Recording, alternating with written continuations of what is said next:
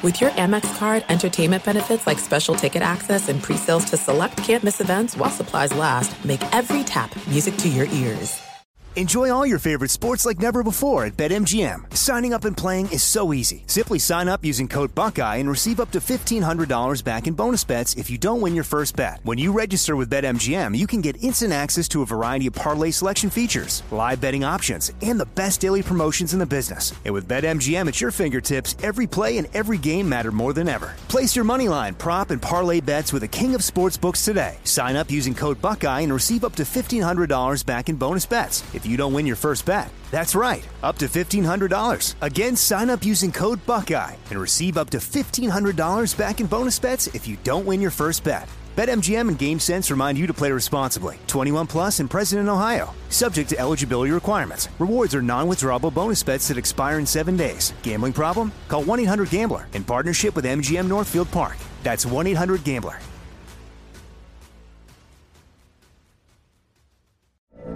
From BBC Radio 4, Britain's biggest paranormal podcast is going on a road trip. I thought in that moment, oh my God, we've summoned something from this board. This is Uncanny USA. He says, somebody's in the house, and I screamed. Listen to Uncanny USA wherever you get your BBC podcasts, if you dare.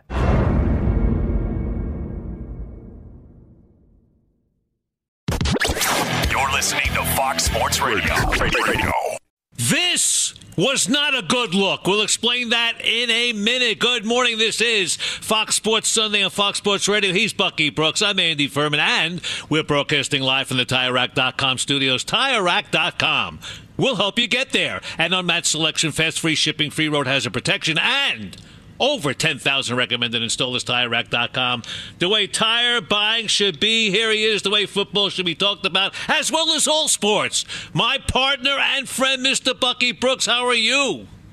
I'm good, man. How you doing, Andy?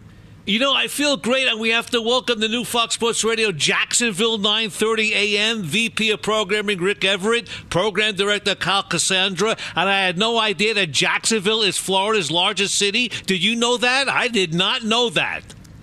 Andy, of course I knew that. I'm there every weekend with the Jaguars. That's what I figured. I know it's the biggest thing. That's why they shout Duval, because they talk about Duval County being in the building. I'm glad that they are part of the mix now. I thought Miami would be. I did not know that. The Jacksonville 9:30 a.m. as well as Orlando 97.9 FM at 8:10 a.m. Thank you. Welcome to the family. Love having you. We hope that you enjoy what we give you here every single day on Fox Sports Radio. Now, let me get back to Bucky Brooks. You have got it made. You hit it right on the head. Not only did you say the Kansas City Chiefs would win the Super Bowl, you said they'd come back and win it. How on earth did you know that? No, that I did know that they would come back. I mean, that's just a part of it. Like when you just looked at the formula and the way that they've done it, you just had an unbelievable amount of faith in Pat Mahomes if you had a situation like that. And I think with the Kansas City Chiefs, as long as they got number 15, they got a chance, and that played out in Super Bowl 58. Well, I will tell you this much. Everybody's talking about Patrick Mahomes. They're talking about Kansas City, talking about Andy Reid, now a Mount Rushmore of coaches. There's a take in that Super Bowl that I think people missed, okay? There was a columnist from the New York Post. He said about Travis Kelce that he revealed himself to be an attention-starved, self-entitled, crude slug. And why he said that, I guess from the shoving match from his coach, Andy Reid, during the game. All right? And even his brother said that, he went over the limit there in their podcast during the week, New Heights, for bumping Coach Andy Reid, screaming in his face during the Super Bowl. And brother Jason said the actions were unacceptable. Have you, in your NFL career, player or coach or scout, whatever it may be, seen a player do that to a coach during a game? I mean, I've seen incidents on the sideline happen. Maybe not as egregious as that, but you have to remember, man, it's a very emotional game.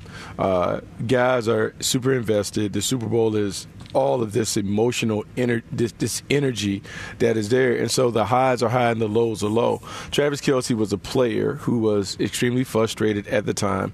He shouldn't bump into Andy Reid and do those things, but I kind of get the sense, particularly listening to Andy after the game, Andy knew exactly what he was dealing with in Travis Kelce, and if not for the fact that he kind of bumped him and knocked him off balance, we've seen previous incidents in the playoffs. I can't remember which playoff game, but Travis Kelce comes off the sideline and throws his helmet to the ground, and the equipment manager picks it up and hands it back, and Andy Reid kind of holds him and says, hold on, let him calm down and do those things. And so I just believe that their relationship is built off trust, and they have enough trust between one another that when those emotions run high and they do have those incidents, they're able to bounce back forward. Andy Reid knew exactly who he's dealing with Travis Kelce.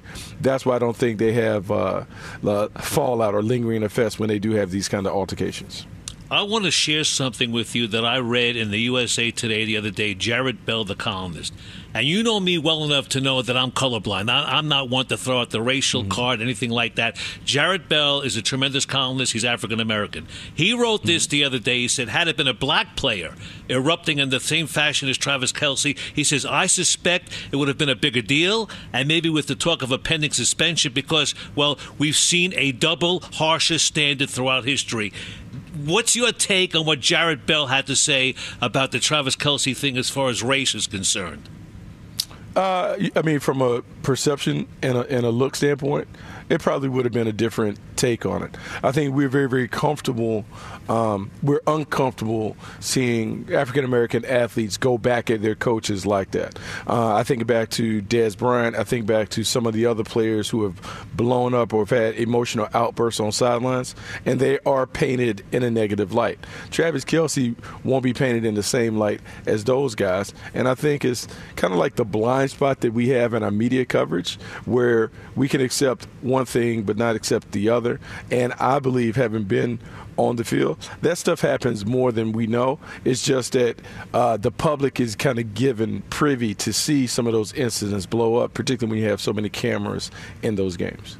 Okay, I'm glad you said it that way. I agree with you. I somewhat agree with Jared Bell. I don't think the racial situation. Maybe it should come up. Maybe it should. Maybe he hit it right on the head. I think people need to talk about that, get it out in the open. But here's what I'm concerned about, and maybe I am going a little too far. I'm concerned about anger management. You know, I see Travis Kelce. I saw him play in college. You know, I enjoy watching him play. I think he's an outstanding football player. I think he's a future Hall of Famer. Although I've seen him in his, I say, actions, even at the podium after the game, the yelling, the screaming. I'm concerned after the push with Andy Reid of perhaps maybe a little anger management here. What if he decides, and this is crazy, I know I'm going down the road, what if he decides to shove or push his lady, Taylor Swift? It could possibly get into a little heated discussion. Next thing you know, he's pushing and shoving her. Is that a concern that I should be worried about? Or should I talk about it? Or it's just ridiculous? No, I wouldn't say it's ridiculous, but here's what I would say. I think everyone has to understand with football players in particular, when you're getting ready to play games and as you're playing these playoff games or whatever, intensity runs high. It is almost like putting on the armor of being the gladiator that's stepping into the arena. So all of those things that you have to do to go to the dark side to be able to play the game at a highest level, at times it certainly can be a gift and a curse. And the hardest thing to do is to turn that down when the game is over and you walk across those lines. Travis Kelce and every NFL player, they have to learn how to kind of control those emotions or how to bring that stuff down. For Travis, I think the emotions are what make him a good player, but he certainly has to always be careful and mindful of his emotions when he's not playing the game. He certainly has to develop coping mechanisms, and I'm sure he has done that, and we haven't seen him really involved in incidents throughout his pro career. I think we can look at that snapshot of who he is on the field and what he is on the podium and worry about that, but I think right now those concerns are unfounded because he hasn't been involved in anything that has been concerning or troubling. Okay, and I will say that you talk about the emotions, and I realize that this is a brutal game. I mean, if you ever watch a football game standing on the field during the game, you could just hear it. It's unbelievable how these guys hit one another and the sound that comes out after the pads and helmets hit. I've been there, done that. I haven't played the game, but I've been there and heard it and seen it, and I don't even know if I'd even want to try it. I just couldn't do it. However, I also noticed that this emotion is a buildup of pressure, tension, nerves, whatever it may be, and after the season's over, this tension and nerves and emotions still remain in the system, and that's why many of these guys are involved in incidences after the season because they can't let it out because there's no more ball games. Is that possible? You've seen that? A lot of arrests, a lot of fights, whatever it may be. Yeah, I think that used to be more the case. I think the National Football League and Commissioner Goodell have done a really good job of kind of putting standards and expectations in place of how guys should act on and off the field. You don't see nearly as many incidents and arrests and I would say things that would cause black eyes in the league these days. And a lot of that is because it's talked about. There are more programs in place to kind of help guys deal with some of the issues that they may be dealing with when it comes to the therapy and I would say just the tools that the NFL provides. And it's something that everyone recognizes when you are playing this game. You do have to kind of have a bit of an alter ego to play it at a high level due to the emotions, but you also have to be able to kind of bring that back down and to be able to function as a regular civilian when you're not playing. It's something that everyone has to learn, and I think the league has done a better job of helping young players kind of understand how to come down, how to cool down, how to control their emotions when they do get away from the game. And would it be fair to say that all these incidences that we read about and hear about after the season's over, maybe allegedly wife beating, whatever it may be, that you could put maybe in the hands of the media, because back in the day, I don't think athletes change. I just don't think it was reported as much as it is today with so many media outlets and social media. That's my take on it. I think, right? I mean, the football players that played in the different 60s and 70s, right? But there wasn't all these outlets. Yeah, I mean, there's certainly more attention on the game these days than the players, and there are cameras everywhere. Anyone who has a phone has an opportunity to be a journalist of some sort because they can document things that happen and take place. Players have been more aware of what's going on in public and how they need to act and conduct themselves and those things. I would like to say that we're getting a more evolved player today than maybe we had in yesteryear. Like there's been more time to kind of understand how you're supposed to act, how you're supposed to conduct yourself, the expectations as a role model and those things. They don't always live up to the standard, but I do think the league has done a better job of getting players who really try to adhere to the standard. Right, and I think that there's more attention focused on the National Football League because of its popularity than any other league. I would say that there's probably more players that play Major League Baseball, but I think we read less about that because I don't think it's as popular as football. We follow football 365, 7 days a week. There's always something going on. It's like a soap opera in the National Football League. Yeah, I mean, it definitely is like a soap opera. We have more attention. It's the most popular sport in the country, and with that comes a lot of attention and eyeballs on it. No doubt about that. You know, talk about attention and eyeballs. I mean, the reality of our country, and look, it was kind of a sad thing. I mean, and it's more commonplace now than ever before with the Super Bowl parade in Kansas City. With the shooting, a young female reporter was shot and killed there, and kids were shot. I can't figure it out. I don't understand it. I don't know why someone would do it. I don't know why someone could even take someone else's life. But I read something by a media person the other day, Ed Berliner from Florida. I wanted to share it with you if I could, Buck. And somewhere he says, somewhere in the United States right now, someone, and very likely multiple someones, are planning the next mass shooting. They're preparing the weapons, the ordnance, and refining their plan as to when and where. Somewhere in the United States, there are people who are living on borrowed time. Could be me, could be you. These and those are the next victims of that planned mass shooting, and their lives will end in a hail of bullets. And then we're entering another day where murder is considered by some to just be a reason for the phrase thoughts and prayers and nothing more. A school teacher, a grocery worker, a medical professional, a radio DJ, a child, right this moment unaware that they will be the next to die in the battle for gun supremacy in America. Could be me, could be you, could be someone we love. In every instance, it will be someone who is loved and will soon be erased from history for no reason other than politics, greed, and madness. It's all happening right now with those in power secure in the knowledge the end result will be as they want it. Thoughts and prayers indeed. I saw that notification on TV the other day. I got sick to my stomach. I really did. It was a terrible thing to end on a beautiful note, the parade. And, it just... Buck, I see that. I think people are going to be fearful to go out and be in crowds now. I just don't understand why it's done. I really don't. Yeah, no, I mean, it's the first time that I've ever really had to think about parades and the lack of security at parades. And, I began to think about, like, man, why was this ever thought to be a great thing? Because there are so many uncontrolled things when it comes to a parade. Like, you just have anyone who can mill up and down the street. You don't have security. You don't have metal detectors. You can't take away guns and those things. And here we are, like, with pro athletes and teams parading through a city unprotected.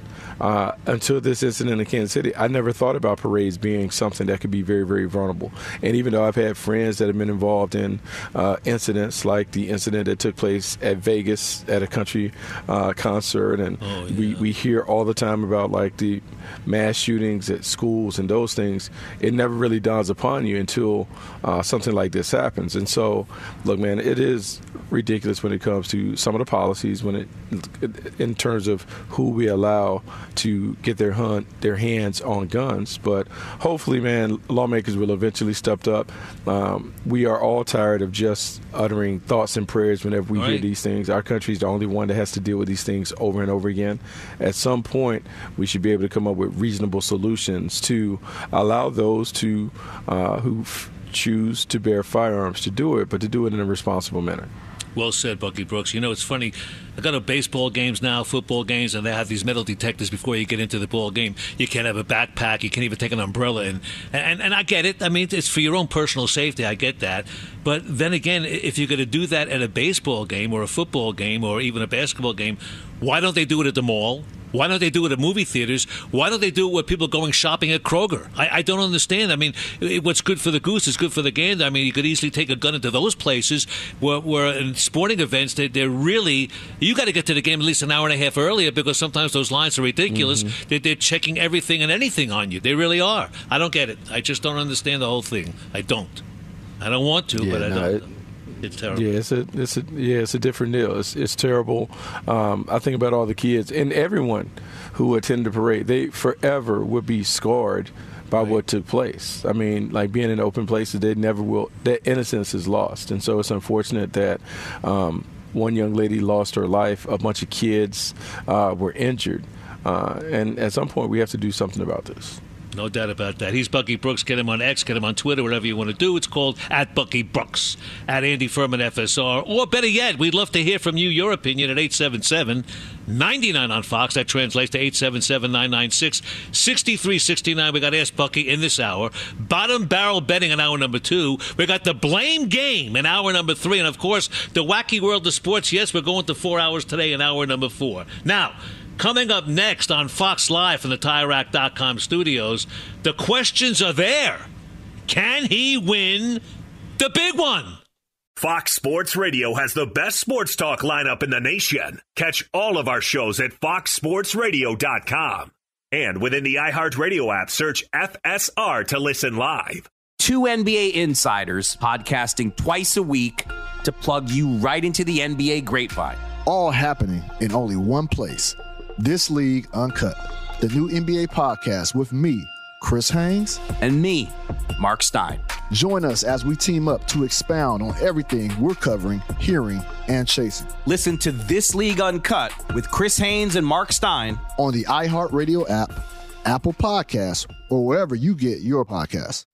Enjoy all your favorite sports like never before at BetMGM. Signing up and playing is so easy. Simply sign up using code Buckeye and receive up to $1,500 back in bonus bets if you don't win your first bet. When you register with BetMGM, you can get instant access to a variety of parlay selection features, live betting options, and the best daily promotions in the business. And with BetMGM at your fingertips, every play and every game matter more than ever. Place your moneyline, prop, and parlay bets with the king of sportsbooks today. Sign up using code Buckeye and receive up to $1,500 back in bonus bets if you don't win your first bet. That's right, up to $1,500. Again, sign up using code Buckeye and receive up to $1,500 back in bonus bets if you don't win your first bet. BetMGM and GameSense remind you to play responsibly. 21 plus and present in Ohio. Subject to eligibility requirements. Rewards are non-withdrawable bonus bets that expire in 7 days. Gambling problem? Call 1-800-GAMBLER in partnership with MGM Northfield Park. That's 1-800-GAMBLER.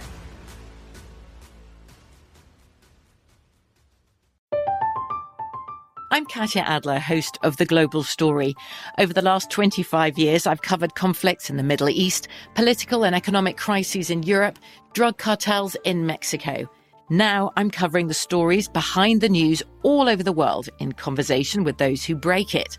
Join me Monday to Friday to find out what's happening, why, and what it all means. Follow The Global Story from the BBC wherever you listen to podcasts. There are some things that are too good to keep a secret. Like how your Amex Platinum card helps you have the perfect trip. I'd like to check into the Centurion Lounge. Or how it seems like you always get those hard-to-snag tables. Ooh, yum. And how you get the most out of select can't-miss events. With access to the Centurion Lounge, Resi Priority Notified, and Amex card member benefits at select events, you'll have to share. That's the powerful backing of American Express. Terms apply. Learn more at americanexpress.com/withAmex.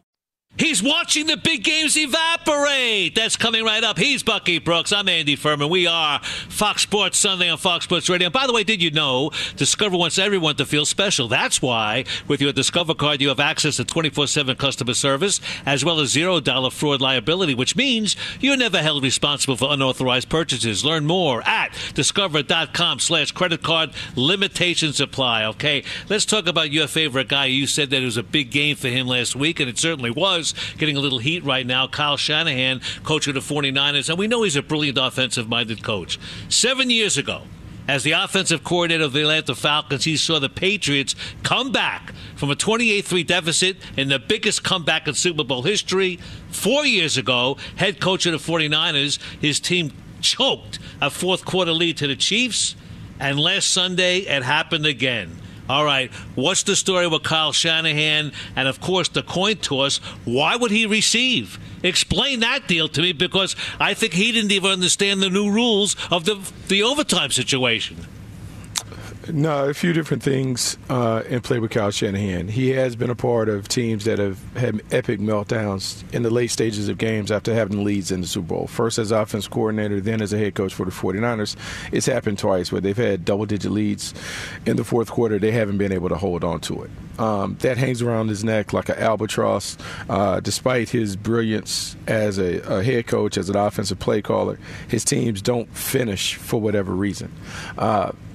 In the past, it had been because the offense would just kind of ground to a halt. He would get away from running the football. He would throw it, and they just wouldn't throw it successfully in those moments. This game, the Niners played well enough to win. They just couldn't finish it out. What happens a lot of times in these games, and I think what people don't understand, pass rushing takes a toll on your defense. And when the Kansas City Chiefs and those other teams get into catch-up mode, it becomes a passing contest. Well, with the San Francisco 49ers, their pass rush is not able to just sustain itself over the course of a 15 to 20 minute period where they're just in pass rush mode. You just get tired, you get fatigued, and that's why the game kind of loosens up for everybody in the fourth quarter. As it relates, because everyone is taking them to task for taking the ball first in overtime. And I think what Kyle Shanahan said is sensible. But I think people have to understand what he said is we wanted to have the ball third in a sudden death situation. The way the overtime rules are, both teams get a possession, and if both teams score the same amount of points, the third possession becomes sudden death. So reasonably what Kyle Shanahan was saying, hey, if we score a touchdown, they score a touchdown. When they kick it off the third time, when the game goes to a sudden death situation, we want to have the ball first in a sudden death. So that makes sense to me. So I don't understand why everyone is upset. I think the other thing that people need to focus on, rather than worrying about why he took the toss, his defense was just coming off a drive where they were on the field for 10 or 11 plays in a row. If they kick off, they put a defense that's already worn down right back on the field to face Pat Mahomes in a pass rush game. It made sense for him to give them a break to see if he could run it down, allow the defense to charge up, score some points, and do those things. Now, we can debate whether, okay, if you're going to take it the first drive and you get all the way down inside the tight red zone, why not go for it on fourth down to see if you can get the touchdown as opposed to the field goal? I think that should be the debate and the conversation, not about whether he elected to take the ball first or not. Interesting. And now there's a change, obviously, in 2022. Both teams now have a chance to possess the ball, even if the side that receives the opening kickoff scores the touchdown. And some teams say that maybe that's a reason to win the toss and defer in order to know precisely whether they need a field goal or they need a touchdown when their turn to get the possession of the ball comes along. And there were a few 49er players in the media that said that they were unaware that this new regulation had been implemented. So that, and I get it. I mean, the chances of going to overtime are somewhat bleak. You didn't think the games would go to overtime. I don't think coaches really take the time to say, no, this is going to happen if we go to overtime. Now, have you seen that? Do coaches really lay that out? Or it's on the coach, and the coach will tell them if, in fact, it does go to overtime, this is what we have to do? Look, I am pretty confident that Kyle Shanahan and his staff at some point have relayed the new rules to the players. And the players should have been well aware. The fact that, and I'm going to say this because this has kind of been a theme for the Niners since they lost, the players haven't taken any accountability for any wrongdoing that took place in the Super Bowl. It's always, we weren't prepared, the coaches didn't do this, yada, yada, yada. It's always something. And the Niners won't win until their players are able to look in the mirror and say, hey, we could play better, we should have known better, we should have done this. The fact that so many veteran players came out and said that they didn't know the rules, well, I would put that on them. Every good team that I've been around, every good team that I know, the players do a little extra. The players know exactly what they're doing. They're prepared for situations. They spend time in film study. They hold themselves and their teammates accountable. To me, people are trying to blame a lot of this on Kyle Shanahan, but I think the players are ultimately responsible. I'm sure Kyle Shanahan could have done a better job of reminding them of the rules, because I say this all the time, there's no difference between NFL players and high school players in terms of in the middle of the game, how you have to give constant tips and reminders. But I can't put all of this on Kyle Shanahan and his coaching staff saying that they didn't have their team prepared. They could do a better job. Obviously, you heard how the Kansas City Chiefs had gone about preparing their players, talking about the overtime rules, having a clear plan. If there's a takeaway, yes, Shanahan can step up the preparation to make sure everyone understands the why behind the decisions. But I'm pretty confident that they had covered some of this at some point during the thing. Maybe not with the attention to detail that Kansas City has, but I'm sure they discussed overtime and the overtime rules, because there's a rules meeting when the officials come to training camp every year. At some point, they've discussed this stuff. So this is what happened. The Niners win the toss. They elect to take the football. And then after the game, Shanahan explained that the Chiefs matched whatever they would have done on the opening possession. The chance to get the ball at the third time, obviously, was too good to pass up. That decision was still surprising to Andy Reid and the Kansas City people. Now, it wound up playing, I guess, right into Kansas City's hands, because San Francisco quarterback Brock Purdy led a drive for a field goal. Then Mahomes came back with a touchdown, and now it's the game. That was it right there. So yeah, I mean that was it. And now what you didn't know, what we ended up hearing, Kansas City had a plan for overtime where no matter what happened, they were going for two. Like, their players were aware of what the situation was. If it was a touchdown and then they had to follow up with a touchdown, they were going to win the game. They were going to play to win the game. And I would say the difference between the Kansas City Chiefs and the San Francisco 49ers, the level of preparation and the attention to detail. But part of that comes from Andy Reid being a very experienced coach, a coach that has been heartbroken several times. A lot of time, man, life's best teacher is experience. Like, experience is life's best teacher. Like, he is going through and he's at his heart broken. He lost all those NFC title games when he was with the Philadelphia Eagles. That forced him to review and reflect and trying to come up with strategies and tactics and do those things. Kyle Shanahan will learn from this. I can best believe that his teams will be better prepared for these situations going forward. But Andy Reid did a really masterful job of preparing his team for the situation. They were ready for it. He sure did. He's Bucky Brooks. I'm Andy Furman. This is Fox Sports Sunday on Fox Sports Radio. Now, coming up next on Fox Live from the TireRack.com studios, this man is a one-and-doner. But first, here's Kevin Wyatt with all your sports. Yeah, it was a big day in college hoops on Saturday. Several ranked teams in action. We had a huge top 5 matchup in Hartford. Number 1 UConn, number 4 Marquette. But this game did not live up to the hype at all. It was a dominating performance by the Huskies as they win it against the Golden Eagles 81-53. Over in the Big 12, yet another matchup of ranked teams. Number 6 Kansas, number 25 Oklahoma, and the Jayhawks trailed at one point, and they end up winning it by 10, 67-57.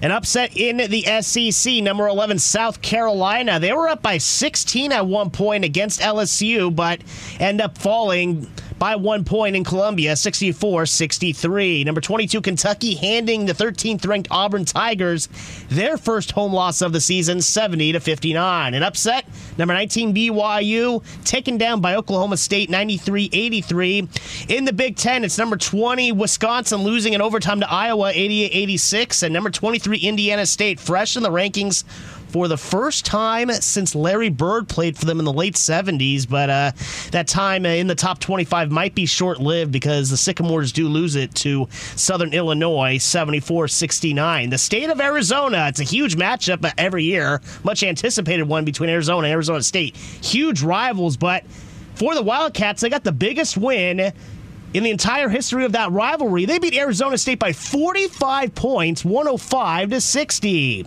In the Lone Star State, it's number 3 Houston over Texas, 82-61, and number 7 North Carolina over Virginia Tech, 96-81. As for the professional ranks, All-Star Weekend is here. The game will take place later Sunday evening. Saturday featured all of the skills and other competitions. The dunk contest, Mac McClung winning it. He jumped over Shaq to get the game or the contest-winning dunk, impressing the judges, jumping over a 7-2 Giant.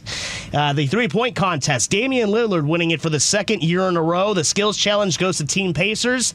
And we had that much-anticipated matchup in that three-point challenge between Steph Curry and Sabrina Ionescu, and Steph Curry wins it, but he barely edges out Sabrina 29-26 in that three-point challenge. The big event of the day, scheduled at least, is the Daytona 500. However, there is rain in the forecast for the east coast of Florida, so we'll see if they can get this race in at all today. It is scheduled to air over on Fox, but yesterday's Xfinity Series opener postponed until Monday morning. Back to you guys. Thanks, Kev. See you in about an hour. Now, maybe it was just a bad hire. That's right around the corner. Of course, we're live for the TireRack.com studios. And I would say this. I asked Bucky's coming up right after this, about 7-8 minutes from now. But just 2 days after the Super Bowl and their overtime loss to the Kansas City Chiefs, 49ers head coach Kyle Shanahan, he told reporters that he expects all of his coaches back this coming season. Now, on Wednesday of this past week, Shanahan informed those reporters that the 49ers were parting ways with defensive coordinator Steve Wilks. Maybe Steve Wilks just was the scapegoat here. I don't know. A year ago, Kyle Shanahan gave Wilks a second chance. Wilks, as you know, was fired as head coach of the Cardinals 2 years ago. Now defensive coordinator for the 49ers, and he's gone. Was it a basic scapegoat situation? I don't know. A scapegoat for the loss? What do you think about that? Because a lot of these players on the 49ers said they weren't prepared. Nick Bosa said in postgame the defense was not prepared well enough to defend Mahomes running the football. Come on, really? I mean, that's an excuse. It's on, and he blames it on the coach, finger-pointing right there. And I got to believe as soon as people heard that, bye-bye Steve Wilks. Yeah, I'll say a few different things. Steve Wilks is a great coach. He's someone I've known for a long time. I would say this was a poor pairing from the jump. What Kyle Shanahan wanted to retain the system that the San Francisco 49ers had been using successfully under Robert Saleh and then again under DeMeco Ryans. That system, which is a version of the hybrid system that Pete Carroll famously created in Seattle. Their hybrid cover 3, which is zone principles with some man-to-man concepts layered in it. Steve Wilks comes from a completely different system. Steve Wilks is what they call a quarters coverage guy. Steve Wilks' background is in the defensive backs. The guys previously who had manned the defensive coordinator position were linebacker coaches who also were very entrenched with the defensive line. The best players for the 49ers are among their front 7. So you talk about Nick Bosa, you talk about Fred Warner, Dre Greenlaw, Eric Armstead, all those guys play up front, right? Either the D-line or the linebacker unit. Because Wilks' comfort zone is in the secondary, he tends to gravitate to those guys. And what happened, you had a disconnect, right? The players wanted someone who was a little more, I would say, communicative with them down in the trenches, didn't worry so much about the back end. And then you had Kyle Shanahan, who was basically asking Steve Wilks to call a defense that he's unfamiliar with. It's like me dropping you in Mexico and having you do having you speak Spanish the entire time, whether you know it or not. And so as you're trying to master the language, there are going to be some hiccups along the way.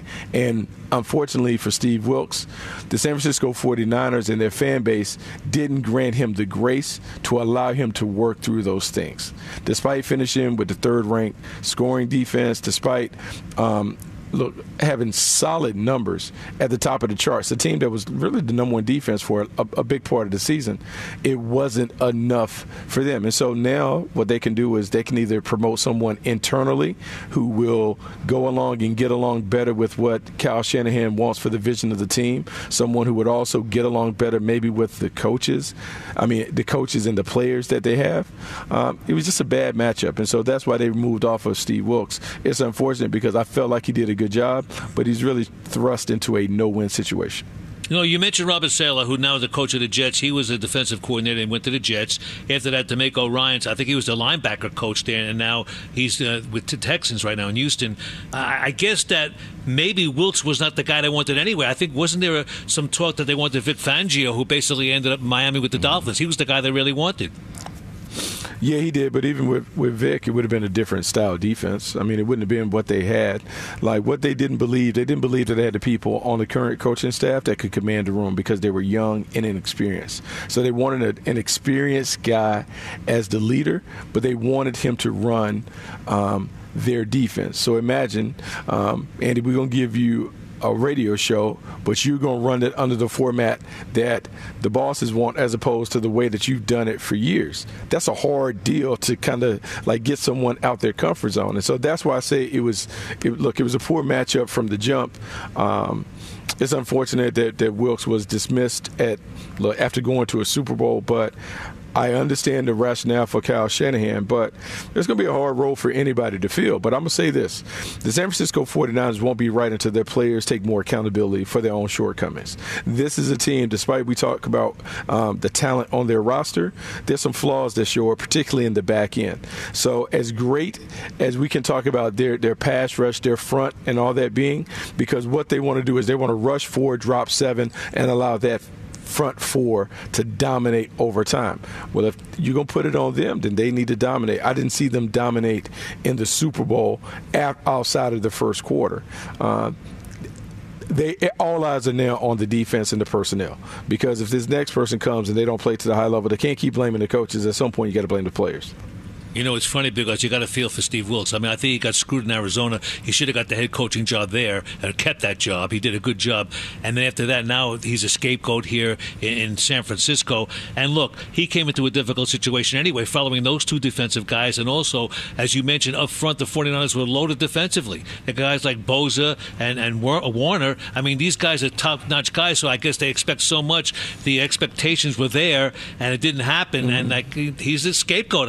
They lost, they blamed it on him. When a player says we weren't prepared, bingo, you're gone. And basically he's gone. Not good. Yeah, they weren't prepared, but I would say this. This is a classic case of when players don't buy into what the coach is saying. It is very obvious and apparent that Nick Bosa, Fred Warner, and those guys didn't buy into what Steve Wilks was selling. Players didn't like to be pushed out their comfort zone. Everyone wants to wear those same comfortable shoes that they've been in. And rather than embrace maybe a little change, something that might have enhanced what they were doing, they bristled at it. And so if you don't get full buy-in for the players, it's hard to have a level of success in a high level of success in the National Football League. And the 49ers top players, their blue chip players, didn't buy into what Steve Wilks was saying. No doubt about that. He's Bucky Brooks. I'm Andy Furman. We are Fox Sports Sunday on Fox Sports Radio. It's time for the pro to take center stage. Why? Ask Bucky is next. Fox Sports Radio has the best sports talk lineup in the nation. Catch all of our shows at foxsportsradio.com. And within the iHeartRadio app, search FSR to listen live.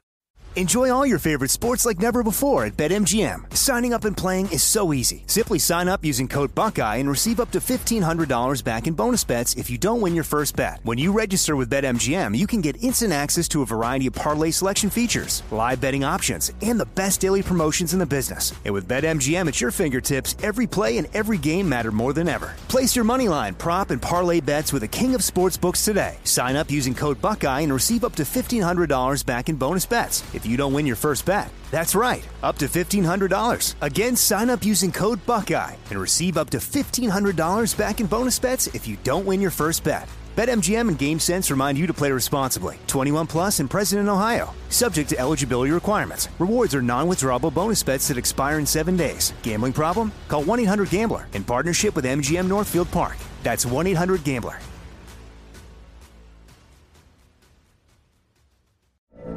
From BBC Radio 4, Britain's biggest paranormal podcast is going on a road trip. I thought in that moment, oh my God, we've summoned something from this board. This is Uncanny USA.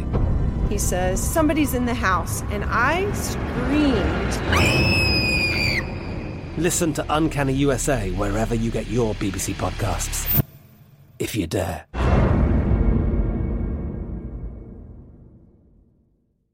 There's no distance too far for the perfect trip. Hi, checking in for... Or the perfect table. Hey, where are you? Coming! And when you get access to Resi Priority Notify with your Amex Platinum card... Hey, this looks amazing. I'm so glad you made it. And travel benefits at fine hotels and resorts booked through Amex Travel, it's worth the trip. That's the powerful backing of American Express. Terms apply. Learn more at americanexpress.com/withAmex. Ask Bucky coming right up. It's about 11 minutes now before the top of the hour. This is Fox Sports Sunday. He is Bucky Brooks. I'm Andy Furman, and we're live from the TireRack.com studios. And away we go. Are you ready? Here we go with Ask Bucky. Okay, here's the question. Let's do it. Is it better to join, for a college now, is it better to join a major conference and maybe lose and get your brains knocked out, but you get that big money? Or is it better to become a power and dominate as a mid-major? And I say Gonzaga's a pretty good example. I would say it's better to be a big fish in a small pond. I'd rather dominate at a major level than to just kind of languish at the bottom of a Power 5 conference. I'm so happy to hear you say that, really, because you're living in the greater Cincinnati area. I see the University of Cincinnati. They moved to the Big 12. They're getting the big money. I know that about that, but it's going to be very hard for them over the years to compete in basketball. It's the number one basketball conference in the country against the Kansases and Oklahomas. I mean, and they were in the AAC for a long time, and they dominated. You know, they were going to NCAA tournaments. Now it's take the check, but you're going to stay home and watch the games on TV. All right. How would you change the overtime rule in football if you could? I wouldn't change it. I think it's fine. I think we make too much of it. At some point, now that both teams are guaranteed of getting at least one possession, that's it. There's nothing else to debate. At some point, you either got to make plays or, you got to make plays. So I wouldn't change anything. There's too many tweaking based on hurt feelings. People have to make plays. You got to be accountable for that part of it. Good for you. I like that, too. Caitlin Clark became the all-time women's scorer in college the other evening. How would Caitlin Clark do if she played with the men, and how is she going to do when she goes to the pros? Caitlin Clark is a phenomenal player. I love watching her play.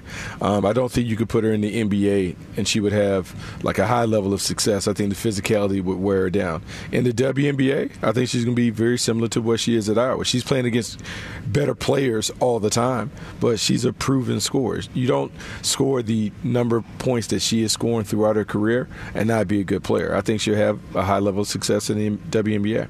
Yeah, I think she's going to probably come back and play at Iowa again, don't you think? I mean, if the NIL is treating her right, if the NIL is treating her right, why not? Yeah, she got some pretty good sponsors. I saw that on TV the other night, so I think she may come back. They don't pay that much in the WNBA. She's probably making more money in NIL at Iowa. Really? So we'll see. Yeah. I mean, unless she wants to go overseas. There you go. All right. Give me 3 reasons why the National Football League is the country's most popular sport. Why is it? Extremely competitive.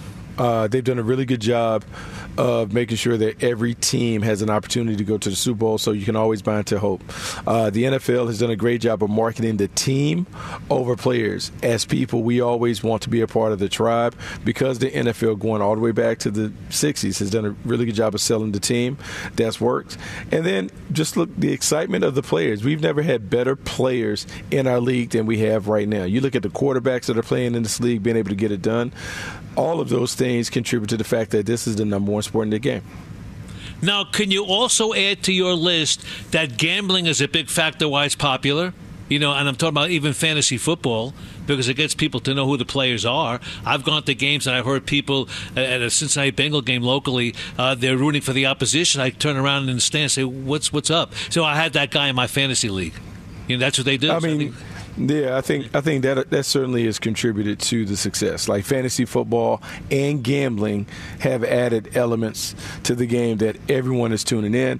And let's be honest, Taylor Swift and Travis Kelce has also upped the ante, because now you have more casual female fans that are tuning in because of their romance, and that continues to add more attention to the league. And don't you think less games is a big factor? I mean, you got 162 ball games in baseball.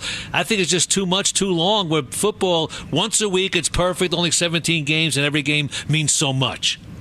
Yes, fewer games, every game matters. The urgency is there. And so you see guys play hard. You don't have an opportunity to really do the load management thing like you do in basketball and even in baseball. Okay, can the UFL reach that level as the NFL when they start in March? No, they can't. The best they can hope for is to be a developmental league. Wow.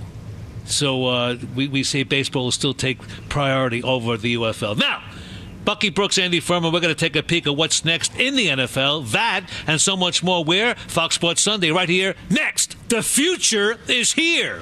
And it's right around the corner. He is Bucky Brooks. I'm Andy Furman. We're Fox Sports Sunday on Fox Sports Radio. We're broadcasting live from the TireRack.com studios, TireRack.com. We'll help you get there. An unmatched selection, fast free shipping, free road hazard protection, and over 10,000 recommended installers. TireRack.com, the way tire buying should be. All right, Buck, let's talk about some stuff right now. You talk about sports on TV for a second, and maybe your philosophy is a little different than mine. Sometimes we have to watch various games because we know we're going to talk about it.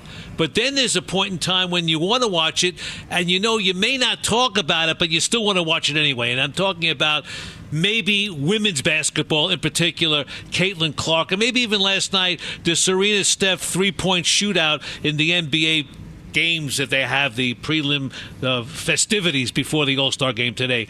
Is that the way you do it as well? I mean, I'll watch a game or an event. I know we're probably not going to talk about it, but still I want to see it, and I wanted to see Caitlin Clark break that record the other day. Well, I'm a sports fan, so I'm going to watch anything. And I love women's hoops, so I would check that out regardless of whether we were going to talk about it or not. I think sometimes players can have a gravitational pull on your viewership and where you want to watch it. And I fell in love with watching Caitlin Clark last year during the regular season and the tournament. You want to follow her because she's a really good player, and I like the way Iowa plays. So I would have tuned in, but it has been great to see the women's game get so much attention and notoriety. It's been outstanding because what you want is you want people to have the same interest in women's sports that they have in some men's sports. And so basketball has been a great thing. And so when you look at the numbers, you look at how the ratings have gone when it comes to women's basketball, you can see why some networks have been all in on broadcasting these games, because it's an exciting product to watch. I will tell you this right now. I would say that because of Caitlin Clark, the women's game right now is getting more notoriety and may even be more popular than the men's game right now. And I looked at the women's game. I think it was on Fox prime time a week ago Saturday they were on. I watched the Nebraska game. They lost a heartbreaker against Nebraska. And obviously the game that she won, that she broke the record the other night, which I think was on Peacock. I mean, the ratings are unbelievable. And more than that, the crowds. I saw the game against Ohio State. When Ohio State beat them and they stormed the court. The women are getting better crowds at Ohio State than the men. No doubt about that. And they just fired the men's coach. I mean, they're not doing well. So the women's basketball is taking a front seat, and you got to thank Caitlin Clark for doing that. I'm thinking, now this Thursday night, Iowa is playing at Indiana, which is not too far from me in Bloomington. I'm thinking of driving out there to see that game. I want to see her play in person.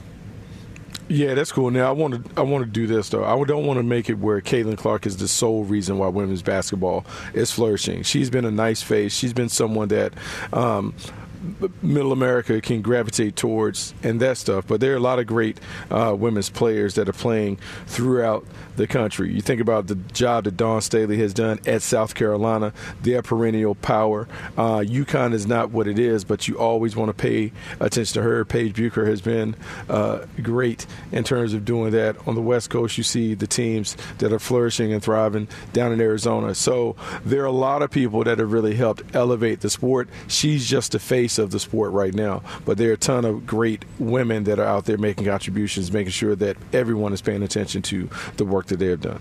I hate to throw out the term GOAT, and I don't usually do that. I'm not going to say Caitlin Clark is the GOAT, but here's the thing. I read this the other day, and it said that in order for Caitlin Clark to be the GOAT, to be the greatest, she has to win a title, and I think that's garbage. I don't think you have to win a title to be the greatest in any sport. I just don't think you have to. I think at one point in time, people would have said that Dan Marino may have been the greatest quarterback of all time. I think he's the godfather of the forward pass, never won a Super Bowl. I think that's ridiculous, and people judge players on that. I mean, I don't think that Eli Manning is the greatest quarterback of all time, but he has won 2 Super Bowls, and he'll probably be in the Hall of Fame, but certainly he's far from being the GOAT. Yeah, no, but I think that has something to do with it. I mean, you know, like, we are a ring culture. We believe in rings. We believe in wins. We respect those that can win. That's a lot of times the separating mark between good and great. Look, I know everyone is going to be quick to talk about her being the GOAT, but I just think that we need to just do a little history lesson. I think people need to dig in the crates. They can Google Cheryl Miller and look at what Cheryl Miller did for the women of Troy and how she played the game. You can look at Cheryl Swoops and what she was able to do, and Tanya Cooper and those. There have been several great women. She is, Caitlin Clark is among the Mount Rushmore of women basketball players that have dominated the collegiate game. But we have to be careful, because I know we have a recency bias where we like to think that what happens now is the best that has ever happened. And I think there are a lot of great women that should also get recognition for their contributions to the game. I hear you. Well said. There you go. Now, we talk about, Ask Bucky, we say, why is the NFL so popular? And say, number one, I think perhaps one of the reasons the NFL never sleeps. That's why it's so popular. There's always something going on. You know, there's the draft, you know, the training camps. I mean, whatever it may be, there's always something going on in the NFL. And I don't know if it's created that way or we're going to find out what's going on. You don't see that in other sports. You know, even in baseball, their biggest day should be the induction of the Hall of Fame. It's usually on a Sunday. And more often than not, there are baseball games being played that day, which is the dumbest thing in the world. If it's that big of a deal, people going into your Hall of Fame, you know, reserve that day for a Hall of Fame day and have everybody not play, but they play that day, which I think is dumb. Football has it done correctly. I mean, they have everything perfect. The Hall of Fame is in August. They have a game following that. It's a reserve day. It's perfect the way they have it laid out. So, you know, you have this NFL.com column, which I read on Fridays, and obviously the draft is the next thing. the draft is probably bigger than baseball opening day. I really believe that it may very well be. And you figured it out by position on NFL.com. And let's talk about some of the players you had. Let's start with the quarterbacks because everybody loves quarterbacks. Number one, how did you do it? How do you separate your picks? You do it by height, stats, the college they played in, the years they played in college. How did you do this? When it comes to top five, I would do it just like when I'm working for a team. And when you're working for a team, what you do is you take all those prototypes, all the physical dimensions and those things, and they have a bucket, and you rank those guys according to that bucket. But then you have to look at how people play. And then the final part is how do they project as pros? Just because you dominate at the collegiate level doesn't mean that your game is going to translate well to the National Football League. And so you take all of those things, you kind of swirl it around together, and then you make a grade, and you have a grading scale that kind of reflects how you expect a player to play at the next level. Okay, you say as quarterback, the number one quarterback is Caleb Williams. So that means in your mind, Bucky Brooks, he will be the first player picked in the draft, probably go to the Chicago Bears. It doesn't necessarily mean that. So I think the big distinguishing factor for me when it comes to top fives is I'm grading in general. When you work for a team, you grade based on what your team specific criteria is. To me, Caleb Williams is the best quarterback in this draft. Now, if he fits what the Bears are looking for at the position, he should be the first overall pick. But there's a difference between top five lists and mock drafts. Mock drafts are what you think teams are going to do. Top fives are what you think about the player. And so there's a difference in that. Okay, now Caleb Williams is a junior, and you have number two, it's Jaden Daniels from LSU. He's a senior. If I'm drafting right now, and these two guys maybe are very similar in height, strength, weight, or the way they throw the football, whatever it may be, I may want to go with the senior who's had more experience under his belt. We've seen in the past, more often than not, coming to the NFL, if you have more years under your belt playing college football, you may have more success in the NFL. I mean, that can be a slight consideration, but you can't allow the experience to outweigh the talent, the intangibles, and some of the other criteria that you put in there when you're evaluating the position. Experience does matter. We have seen of late the guys that have entered the league with a ton of experience have had a lot of success. I think Brock Purdy's kind of like the poster child for some of that stuff in terms of the amount of starts that he had at Iowa State and how it translated well to the National Football League. But it doesn't mean that someone who's a 4th or 5th year player is going to have that kind of success in the National Football League. You got to have the talent. The talent is everything, and then you have to make sure that you get the other factors as well. It's funny. I'm looking at some of these mock drafts as we speak, and we have many of them picking Caleb Williams going to the Bears, the number one pick. Number two, your North Carolina guy, Drake May, going to the Commanders, and Jaden Daniels going to the New England Patriots as 3. Why would they flip-flop that, and why do you like Jaden Daniels over a Drake May? Well, the reason why I would flip-flop, I have it flip-flopped, is because I love Drake May. Obviously, he's a Tar Heel. His dad was a GA at Carolina when I was there. Family's great, competitive. Luke May, one of his older brothers, played at Carolina, hit big shots for the Tar Heels basketball team. So he gets it. His intangibles are off the charts. Great kid, yes sir, no sir kid. Great, I would say, leadership ability and connectivity with his teammates. The issue that I have with Drake May is Jaden Daniels was a better player on the field than Drake May. Drake May has outstanding tools. He has outstanding talent, but he didn't consistently put it together, particularly in big games.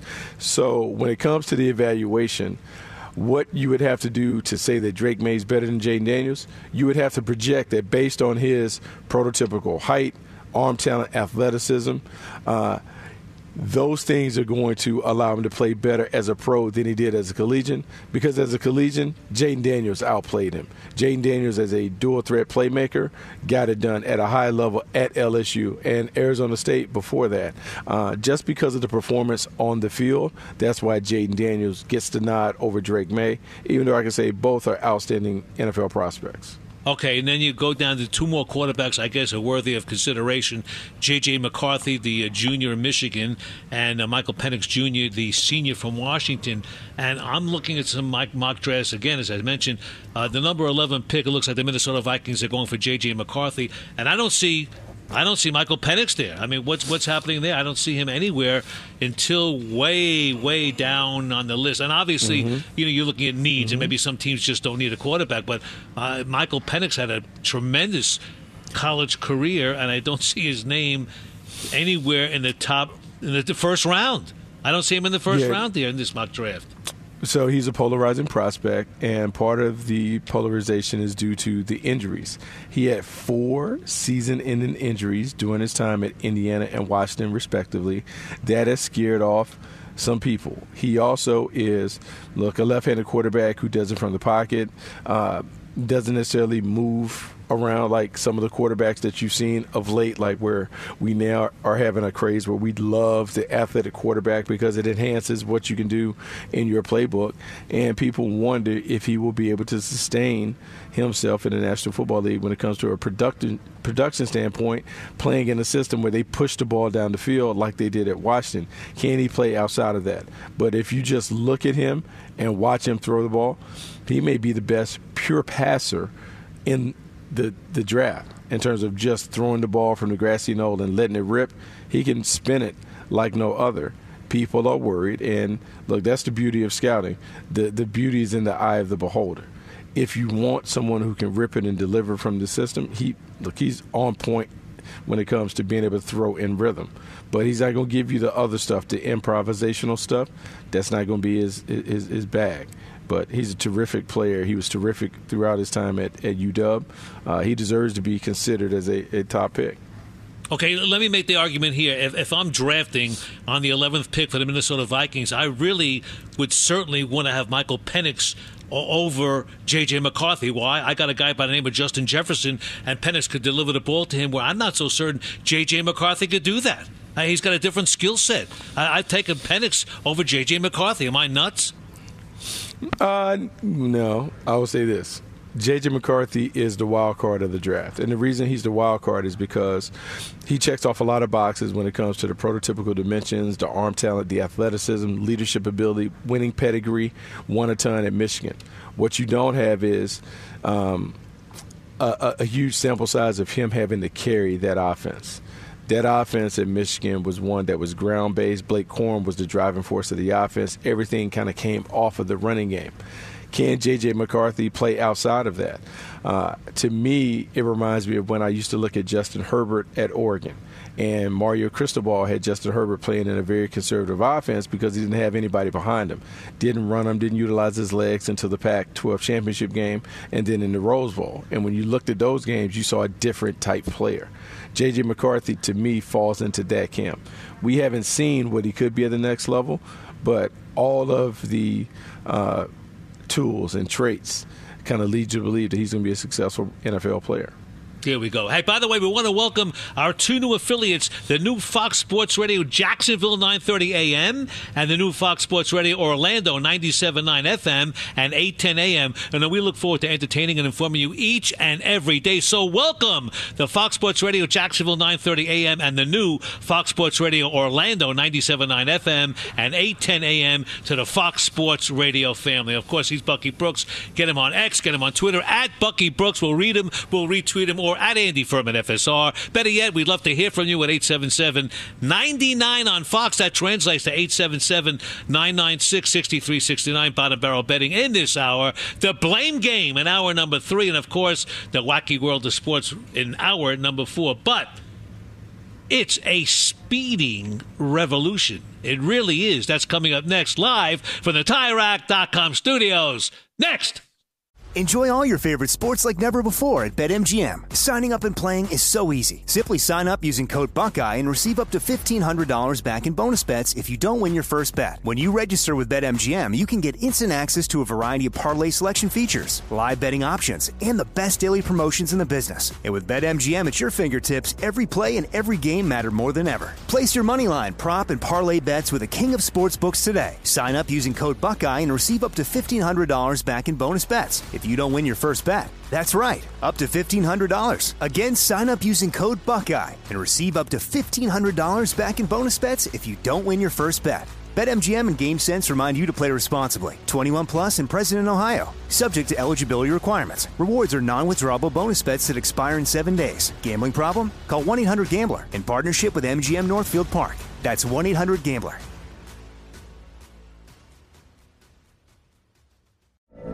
From BBC Radio 4, Britain's biggest paranormal podcast is going on a road trip. I thought in that moment, oh my God, we've summoned something from this board. This is Uncanny USA. He says, somebody's in the house, and I screamed. Listen to Uncanny USA wherever you get your BBC podcasts, if you dare.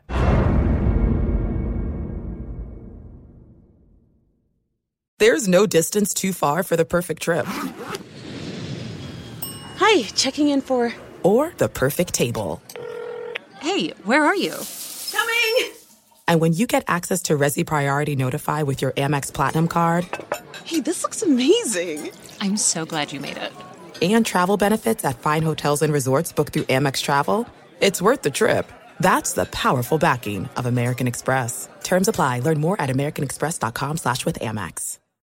How do you slow it down? We'll get to that in just about a minute, about 24 minutes past the hour. This is Fox Sports Sunday on Fox Sports Radio. He's Bucky Brooks. I'm Andy Furman. And by the way, shortly after the show, our podcast will be going up. Yes, if you missed any of today's show, be sure to check out our podcast. Just search Fox Sports Radio wherever you get your podcast. And be sure to also follow, rate, and review the podcast. Again, just search Fox Sports Radio wherever you get your podcast, and you'll see this show posted right after we get off the air. Fox Sports Sunday, that's us. All right, now it's All-Star Day today.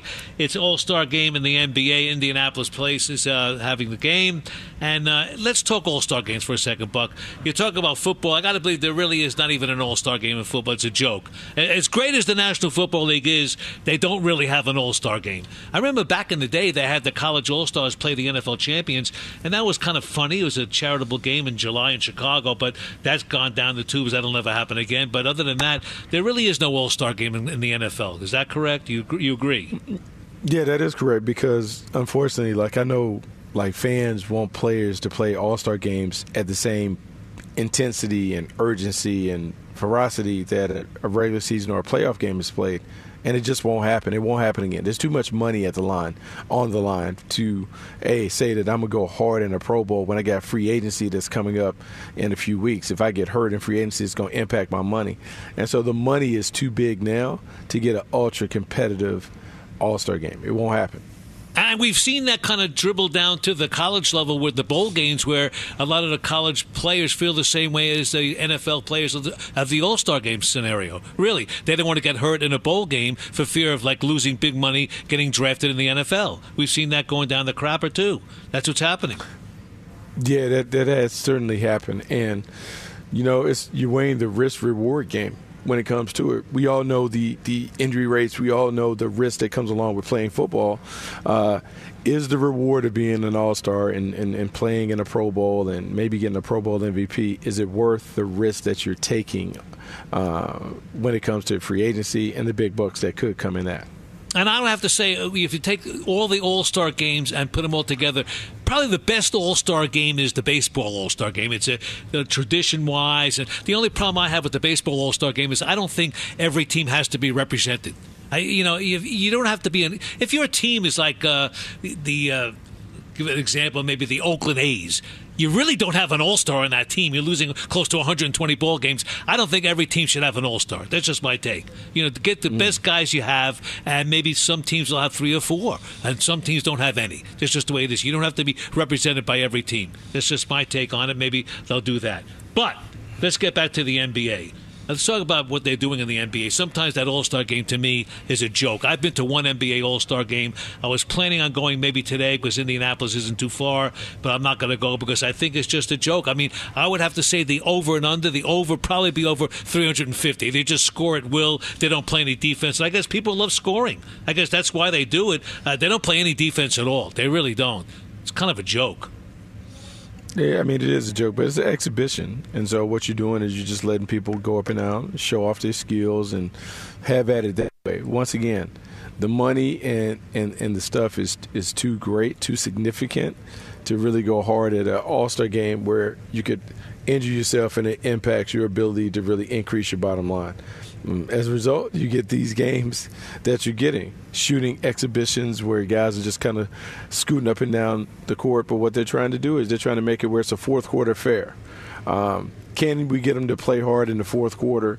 They've done some things to kind of enhance that, but yeah, man, you can't look at it for that.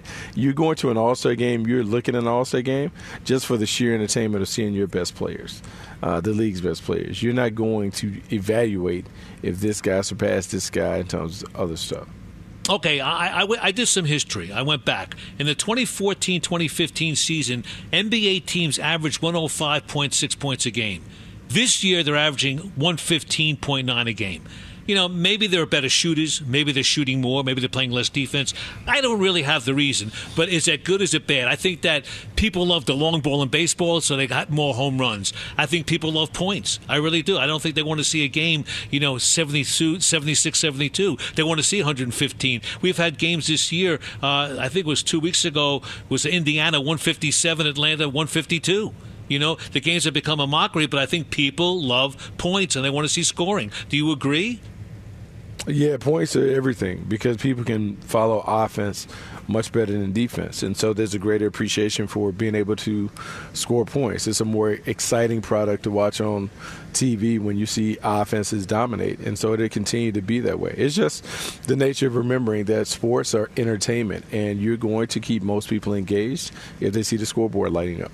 It's unbelievable. Luka Doncic already scored 73 points in a game this year.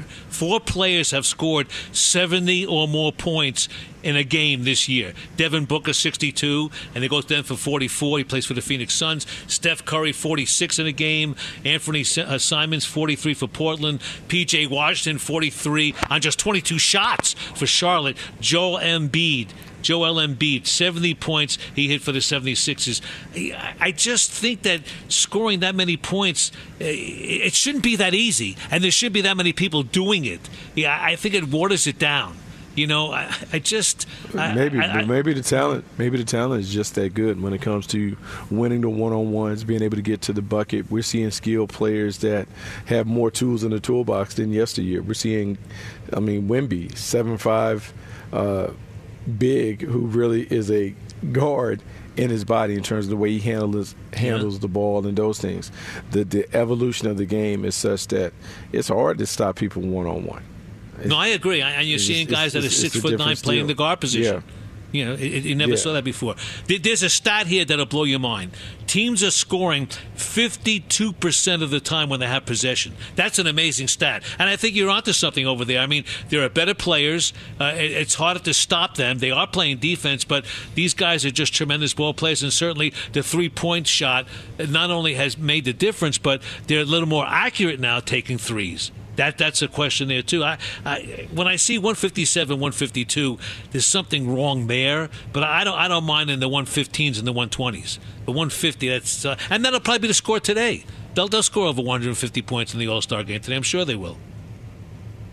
Yeah, no, it's one of those things. It's up and down, fast-paced. You got a three-ball in there. The three-ball has become what used to be a luxury shot has become a mandatory shot, a necessity shot. You have to have the three-ball in your game. And when teams started swapping threes for twos, it changed the dynamic of the game. And that's why we're seeing the points escalate. That's why we're seeing the ebbs and flows. And so many teams get blown out one night but then blow somebody out the next night. The three-pointer has changed the game. And for offensive sports, it has certainly enhanced the game and allowed us to look at players and playmakers and shooters differently.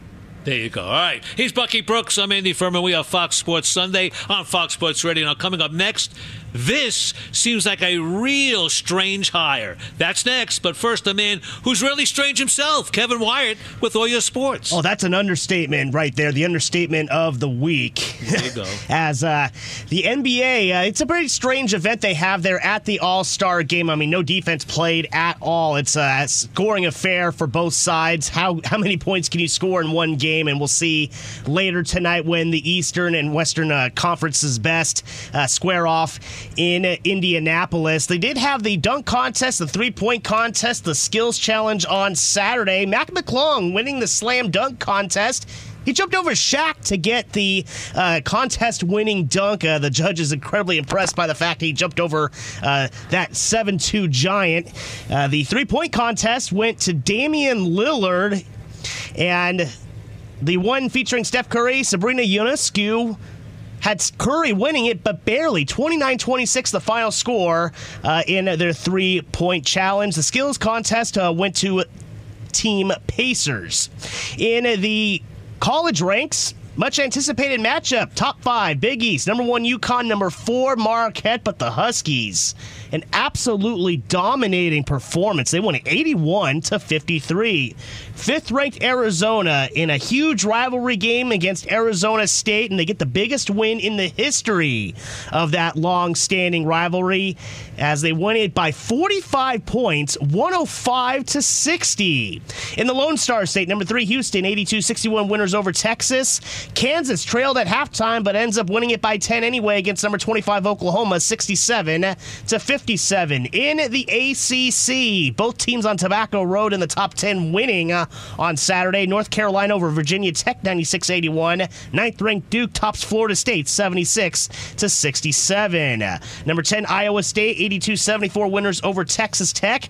Number 11, South Carolina blowing it against LSU. They were up by 16 points at one time in the second half and end up losing it 64-63. Number 13, Auburn suffers their first home loss of the season as number 22, Kentucky, who has struggled at home themselves, but on the road seem like a much better team, and they're able to win it 70-59. Number 14, Illinois, 85-80 winners over Maryland. Number 15, Alabama blows out Texas A&M 100-75. And Indiana State, they were in the rankings for the first time since Larry Bird played for them in the late 70s. And the 23rd ranked Sycamores, though, probably not going to be in the top 25 after losing to Southern Illinois. And in NASCAR, beginning of the season today, Daytona 500, although motorsports fans might have to wait just a little bit longer. There is rain in the forecast for the east coast of Florida, so we'll see if they can fit that race in today. If it does happen, it'll be seen over on Fox, but as for the Xfinity Series race that was supposed to happen on Saturday, that has been postponed until Monday morning. Back to you guys. Thanks, Kev. See you in about an hour now. He's going back home. That's right around the corner. He's Bucky Brooks. I'm Andy Furman with Fox Sports Sunday on Fox Sports Radio. And we're live from the TireRack.com studios. You know, it's funny you mentioned the Daytona 500 today in NASCAR.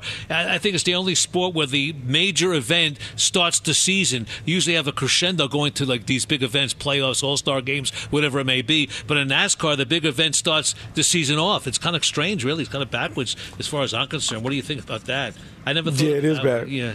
Yeah, it is backwards. Yeah, it is backwards. Having grown up in NASCAR country, like it's weird to have your Super Bowl at the beginning and then all the other stuff come behind it. But great races. Unfortunate that it's raining. Hopefully they'll be able to get that thing in.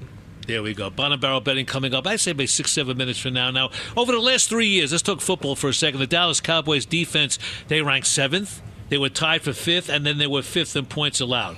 They totaled the NFL best 93 takeaways, all right? Dan Quinn was the defensive coordinator. Mm-hmm. He's gone now. He left to become the head coach of the Washington Commanders. Mike Zimmer is now the new defensive coordinator for the Dallas Cowboys. He had that same job from 2000 to 2006, then he was the head coach of the Vikings. So the question is, why does Zimmer get the nod over guys like Rex Ryan and Ron Rivera? And I was really surprised that Rex Ryan's name was even in the mix. Relationships are everything. Zimmer had a previous relationship with the Jerry Jones family. He knows how to operate within that system, within that structure, and so they don't want to rock the boat. I talked in the first hour about how San Francisco didn't want to rock the boat, didn't want to upset the apple cart when they brought in a new voice. Well, the same for the Cowboys. Mike Zimmer, you know what it is when you walk in the building. You know how we get now. You know what the expectations are. Your job is to adjust accordingly so we can have a lot of success. He understands that. He buys into that. He shouldn't have an issue with what they're doing on the other side of the ball. He's going to focus on making sure that this team is a tougher team at the line of scrimmage and make sure that they're pretty sound in what they do on defense. It's kind of funny because when the hire was made, the Cowboys head coach Mike McCarthy said competing against Zimmer's Vikings was the most difficult preparation he had during his time with the Green Bay Packers. I mean, really? You believe in that? I mean, I understand you want to. I do. You do? Okay, tell me why. Why? Yeah, I can because as a defensive coordinator, Mike Zimmer does a lot of exotic stuff that'll throw you off. So he's known for. Everyone talks about Brian Flores and what Brian Flores does with the cover zero stuff that he's kind of popularized first in Miami, now up in Minnesota. Well, Mike Zimmer does something that's similar. He does what they call the double A-gap mug. So he'll take two linebackers and place them on the right and the left of the offensive center. And what that does is that creates a lot of chaos because if those two guys blitz, you got to figure out who's going to block those two guys inside. The center can take one, but who's taking number two? If they put the guard down to do it, well, then there could be someone sitting on the guard's outside shoulder. He steps down, it creates a lane for someone else to get there. Because of the threat of 6- and 7-man pressures, he can really force you to shrink your playbook just trying to survive that part of it. It's a brilliant strategy. It's one that he's used for years. It's one that really confounds offenses around the league, and you better have a plan for it, and you better have multiple plans because he'll use it in a variety of ways. Wow. And the Cowboys had two finalists for the NFL Defensive Player of the Year, Micah Parsons and, of course, cornerback Deron Bland. He set an NFL record with 5 interception returns for touchdowns. What kind of pressure does that put on a defensive coordinator? Because he knows he's got some expectations. He's got some great players on the defensive side of the ball. They got to produce. And if they don't, it's on you. Yeah, I mean, it's tough. We talked about Steve Wilkes stepping into a situation like that in San Francisco. When you inherit a team that has some blue-chip players that have played at a high level, players that have played at a high level on the defense that's played at a high level, everyone is looking at you. So everything that you say that is different than their predecessor, you're going to have to spend time convincing them that it's going to be great. No, I don't know how well you know Mike Zimmer, but there was a former player by the name of Darren Woodson. He said that Zimmer has an edge to him that the players will have to adjust to. What does that mean? Tough to get along with? Look, he's old school, and the term that they use for coaching like that, he coaches them hard, meaning high levels of accountability. He's going to give you the message whether you want to hear it or not, and he may give it to you with a lot of volume. So you can't allow how the message is delivered to take away from what the message is. And so if it's yelling and screaming and forcefully putting you in your place, he's going to do that. There's some that believe that all the positivity with Dan Quinn is great, but maybe some of the complacency that we saw kind of pop up with the Cowboys, particularly in the postseason, was due to Quinn not necessarily pushing them to the line. Well, Mike Zimmer's going to push them to the line and dare them to step over the line. That's what he does, and he's always done it. And the thing that will be good for the Cowboys, he doesn't care who you are because he's coached great players throughout his time. So some of the players like maybe Micah Parsons or Deron Bland, if those guys have kind of been cutting corners when it comes to the preparation and the practice process, he'll let it be known real quickly. That's not how we do things around here. So all the plays. I hear you, but I've always believed that players can see through a coach. What do I mean by that? That if you're one of those guys that has a big mouth, or you like to drop the F-bomb, and you're kind of crazy and you're loud, they know that's you. You're not putting on a show. And Dan Campbell's that kind of guy. We saw him in Hard Knock. He doesn't hold back. But you cannot fake it by being loud and cursing all the time if really that's not you. You can't do it. I mean, you've had coaches that you just curse and you'd shake your head and say, "What's he doing? That's not his genetic makeup. That's not really him, right?" You can't believe him. Got to be true to yourself. Yeah, players want authenticity. You got to be your authentic self. So if you're yelling and screaming, you're highly emotional, highly charged, cool. You need to be that every day because you got to be consistent in your behavior. You can't be cool and calm and chill one day and then high energy or whatever the next. Players want consistency because if you're not consistent, they'll never buy in. For Zimmer, it's not about the cursing. It's not about that. He's an intense coach, but he is going to hold everybody accountable. And the first hour, we talked about some of the lack of accountability that came out of my interpretation of the San Francisco 49ers. There won't be that in Dallas. You won't hear the players talk about, preparation and, we got to play a little harder and those things. He's going to demand that, and he's going to call guys out from whoever the top defender is, Michael Parsons, to the worst practice squad member on that team. There's a level of expectation that will be established, and if you don't meet the expectation, you're going to hear about it. There you go. Now let's move along for a second to the Atlanta Falcons. They got 2 quarterbacks in their roster, and also now they have a new offensive coordinator in Zach Robinson. Good for him. However, it's the first time of being an offensive coordinator, which to me is not a good situation because you got Taylor Heineken and Desmond Ridder. What do you do? I mean, does Robinson make the call on these quarterbacks? It's going to be a tough call in Atlanta. No, it's not going to be a tough call. They're going to get a new quarterback. They don't believe that they have a good enough quarterback to be able to win. The owner wants his version of Matt Ryan right now, franchise quarterback that can lead the franchise to greater heights. They don't believe that Desmond Ridder and Tyler Heineken can do it. So the hunt is on for them to find a franchise quarterback. I want to say they're picking eighth in the draft. So whether they trade up, whether they find a free agent, whether they conduct a trade, they're going to enter the draft with the intention of making sure they solve the quarterback issue. And Zach Robinson will play a big part of that, but it'll be an organizational decision, not just one man making the decision. Sounds good. All right, he's Bucky Brooks. I'm Andy Furman. We are Fox Sports Sunday on Fox Sports Radio. Now, he's like the Kansas City Chiefs. He started a dynasty. He's Bucky Brooks, and Bottom Barrel Betting is freaking next.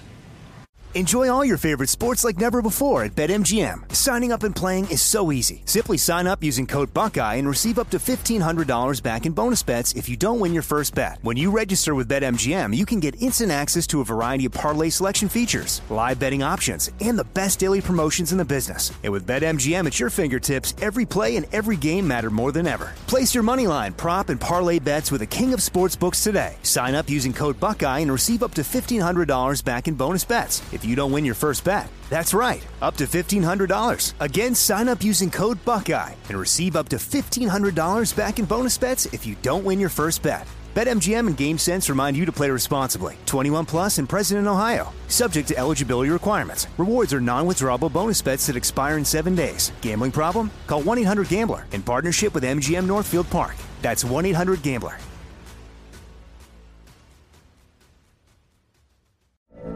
From BBC Radio 4, Britain's biggest paranormal podcast is going on a road trip. I thought in that moment, oh my God, we've summoned something from this board. This is Uncanny USA. He says, somebody's in the house, and I screamed. Listen to Uncanny USA wherever you get your BBC podcasts, if you dare.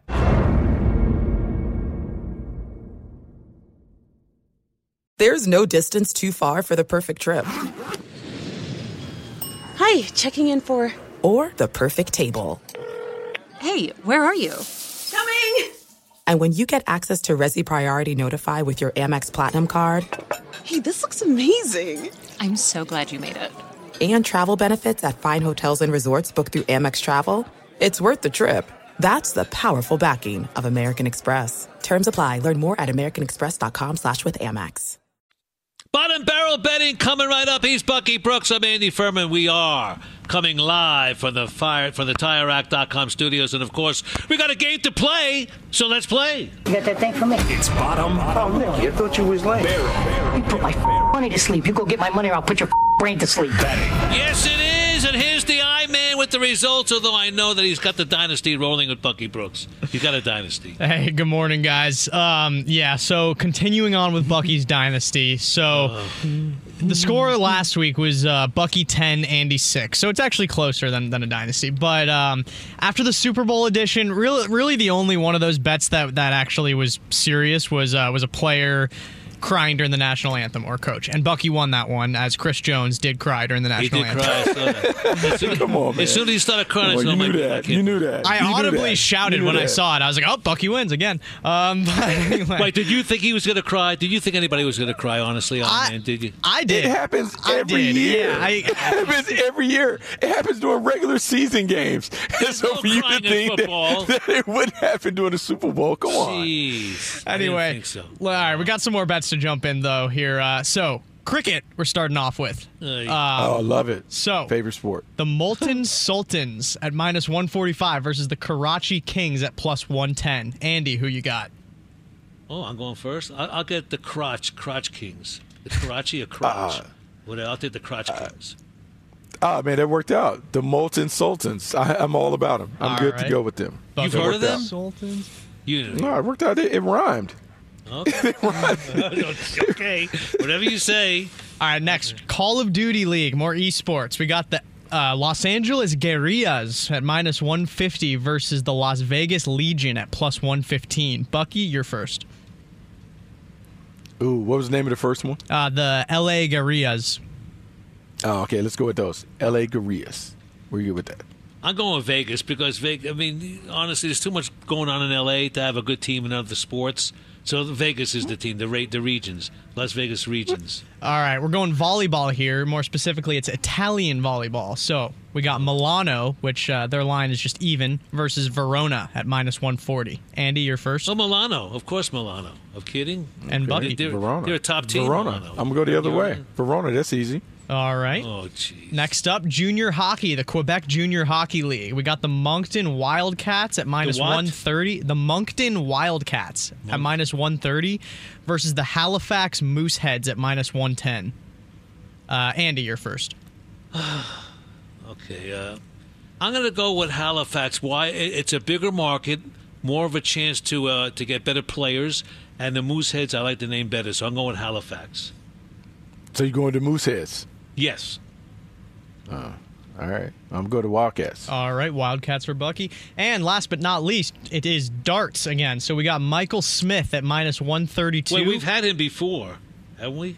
Have we? Well, he's a fixture in the world of darts. Oh, is he really? He's at minus 132, and he's facing off against Nathan Aspinall, who's even. Nathan. Okay. Who's up? Bucky, you're first. Sorry about that. What was the first name? You said we had him before. What's his name? Michael Smith. Okay, I wonder if I went with Michael Smith before. I'm pretty sure I did because he's a fixture. Let's go with Michael Smith again. Let's go with him. All right. I knew you'd take Michael Smith. I would never take that guy. I don't care how good he is. You know why? It's a fake name, and he's a cheater. When you change your name, it's not a real name. Michael Smith, that's the kind of name you sign into a motel with a date. Michael Smith, really. Not a real date, not a real name. Right? It might have been a good night for him on date night. You think so? Well, it could very well be, but maybe not in darts. He's a cheater, okay? When you change your name, you're a fraud. You're a fake, you're a fraud, you're phony. That's what you are. So I'm going with the big Nate. Nathan Aspin will win this event. That I promise you. All right, I'll be back to update you guys with the scores next week. All right, here we go. By the way, who said this position is extinct? That and so much more. Where? Fox Sports Sunday coming up next. This spot is alive and well, and that's coming up next. Good morning, everybody. This is Fox Sports Sunday on Fox Sports Radio. He's Bucky Brooks.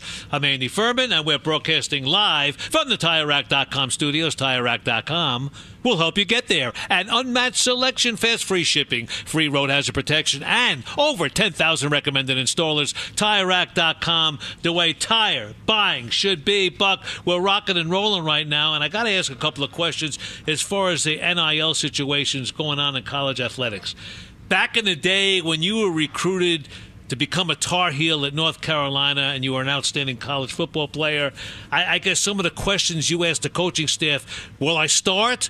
How many games are on TV? Who do we play? Were those the main questions or no? I mean, I think those are probably the common questions that you had to have at the time. Yeah, I mean, it was pretty basic about starting, jersey number, all that other stuff. Nothing crazy. Today, I think the student athlete would ask the question, how much money will I make, and how do I get it, and when do I get it? Is that the deal? I mean, and what do they do? Does a coach go to mom and pop's house to recruit the kid, and does he bring the NIL guy with him, the sponsor? How does that work? And because I look, I'm watching TV the other day, and I see Caitlin Clark, and they list the sponsors and the companies that she already has. I think State Farm Insurance was a biggie for her. No, the State Farm come to her house and say, look, we'll give you this amount of money if you go to Iowa? How does that work? Or they have agents? Well, now they have agents. That's something that has kind of unlocked kind of Pandora's box, because what it does is agents who right now can serve as your NIL or your marketing agent also have the sway later to then be the person that represents you when it comes to contracts and those things. And so what it has done is it has given agencies a gateway to get to the athletes to be able to have those conversations that they normally wouldn't have until at the end of their eligibility. Now it's happening for guys in high school. And so I'm anticipating that there are middlemen that are negotiating some of these NIL deals or seeking it out. Teams have collectives where they are raising the money and figuring out how to dole out that money. I believe it's probably more like an NFL contract situation where you're scrimmaging things and thoughts and stuff back and forth before you get like the signing done. So basically, a coach has a twofold problem. Number one, to kind of weed out the A players that you want to recruit, and B, once you kind of zoom in on those guys, you have to sell them on how much money they're going to make. It's kind of, and I think that's why some of these big name coaches like Jay Wright at Villanova and others say, you know what, I've had it. I'm leaving this game. It's a different animal right now, and I don't want to get involved in it. Is that possible? Yeah, it is possible, because now what you're hearing the fallout, like Jeff Hafley left Boston College, Chip Kelly left UCLA, and they're saying that you're becoming more like NFL general manager and less of a on-field coach. And some guys who got into it for coaching only want to coach. They don't want to have to deal with, I would say, the chaos of NIL and constantly negotiating and, I won't say recruiting, but constantly negotiating with your players when it comes to money and those things. Until the NCAA or whoever's in charge of football and basketball in these sports, until someone steps up and say, here's the system, here's the thing across the board, what you can, what you can't do, how much you can, how much you cannot pay, until you have like that done, I mean, it's going to be chaotic. And I feel bad for the lower level, right? Not the Power 5 schools, but the Group of Fives, some of the levels below that, because it's just becoming a thing where you're like a farm system. You're like a AAA, a minor league team where you get guys ready to play, you get them to play at a high level, and then one of the big boys comes through and say, hey, I appreciate the work that you've done here. We will take it from here to help him get to the National Football League. And a lot of players are buying that, yeah. Do the colleges have like an athletic director or someone in the athletic department that would kind of negotiate with potential sponsors of NIL to players? And more than that, say there's a high school quarterback, a 5-star blue chip recruit, and College X is going after this kid, and the kid says, okay, I'll go play for you. I like the conference you're in, but I want $100,000. And the coach, what does the coach do? He goes back to the college athletic department and says, look, we got this kid, but can you get me $100,000 from a sponsor? Is that what they do? Well, now you're talking about collectives. So collectives are these groups of either boosters or people outside of the program, and their job is to raise money to kind of build up the war chest when it comes to NIL. So you saw after Deshaun Foster was named head coach of UCLA, it was the Men of Westwood. That's the collective that's around the program. They raise money. They put on all this stuff on. And it's almost like having a piggy bank. There's so much money in the piggy bank. You have to really use discretion when figuring out who to pay and who not to pay and how much you want to pay and those things. I would say that it's probably a lot of people that are now involved in the process that didn't used to be involved in the football process when it came to recruiting. I don't think it's healthy. I don't know what you say about that. I just I don't think it's healthy either. I worry about a few different things. I worry about kids making short-sighted decisions based on the money right now and not long-term decisions that would be beneficial for them 40 years from now. I think that when you pick a school, and even though we're now kind of shamming the amateurism rule and process. Like, you should pick a school where you want to go, you want to learn, you want to get a degree from, you want to do all those other things, have a great college experience.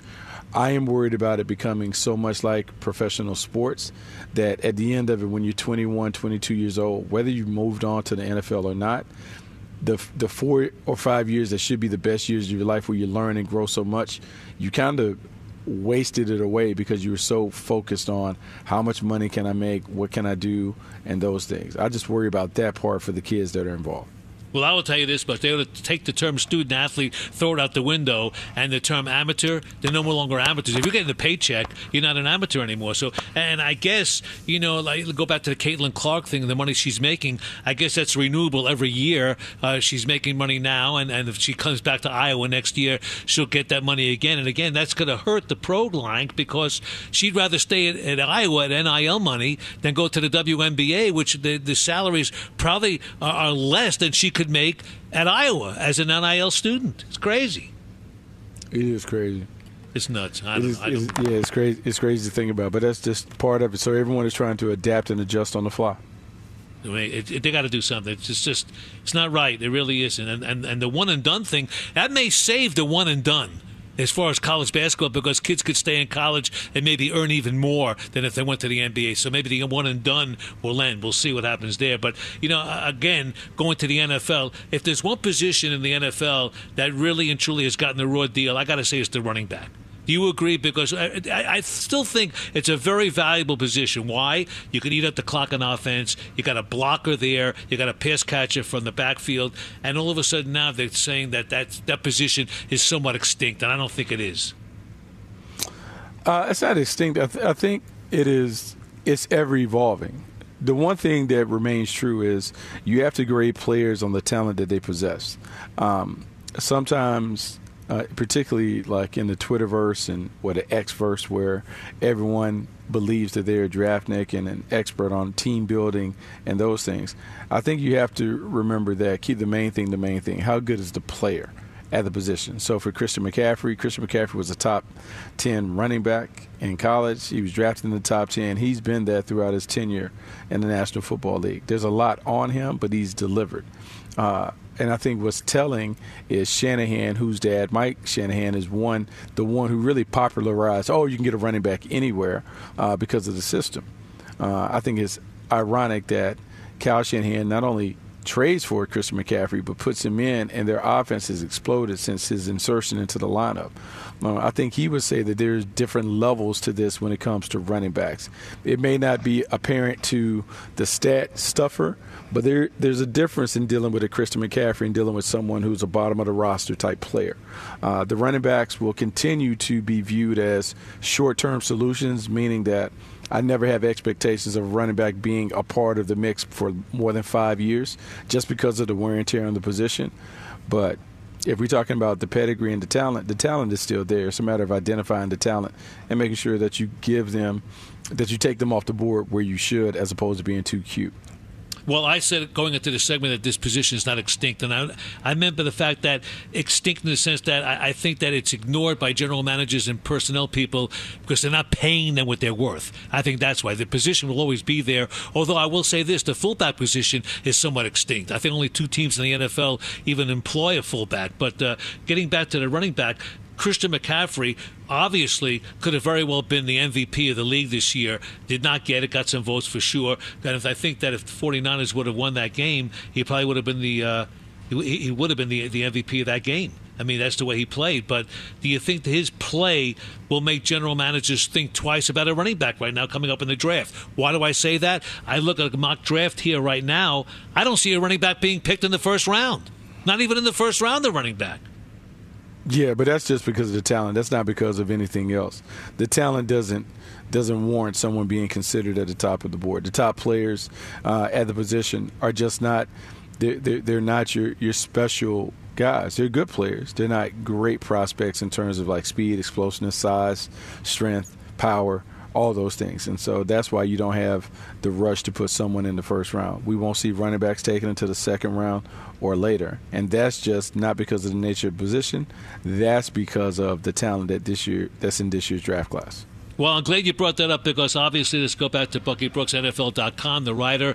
Every Friday he has a column, and it's very interesting. And he's rating the players in this year's draft, and he's talking about running backs right now. And one of them, I think you said the number one running back in your mind was Texas sophomore Jonathan Brooks, which I was shocked because this kid's only a sophomore, and you rated him the number one running back of the lot. Yes, you did say the running back position lacks star power, but you're saying that this kid's a star. Yeah, look, he's a really good player, man. He's been really effective in Sark's system. He has stop-start quickness. He has balance. He has vision. He can catch the ball out the backfield. He has those things that you look for in a front-line player. He's not Bijan Robinson because we saw what Bijan Robinson was in that offense, but he's a really good prospect. He has the tools and traits that you look for at the position. I think he's a guy that has interest, that teams will have interest in the second round. Interesting. Okay, we move along now. Trey Benson, the kid from Florida State, he's a senior. Tell me a little bit about Trey Benson and why these guys have been ranked in the way you've ranked them. He's number 2 in your top 5 list of running backs, which doesn't necessarily mean they'll be drafted in that order, but in your mind, he's the second best running back in the National Football League potential draft. Yeah, look, inside-outside runner, rugged, tough, really dynamic with the ball in his hands. Did a lot in terms of stabilizing that offense when it would get kind of chaotic. Just another playmaker that you can add into the arsenal as a rotational player. We'll see if he can tote the load as a true number one, meaning he's a old-school workhorse capable of doing all the stuff, but he's a good player, a good prospect.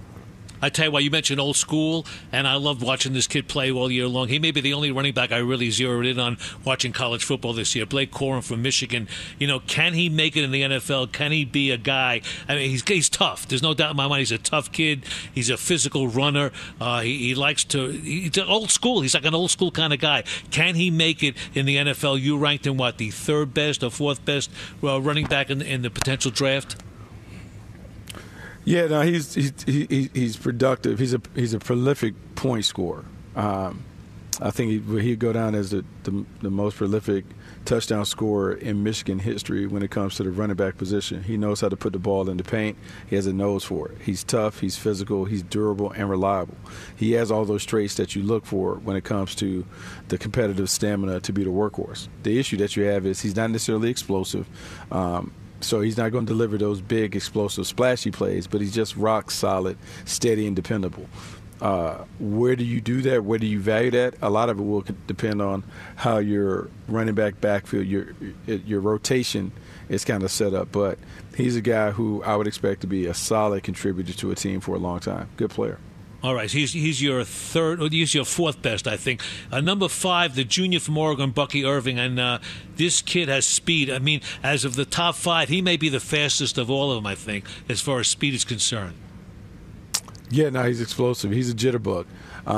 The thing that you now have when it comes to running back is trying to separate them.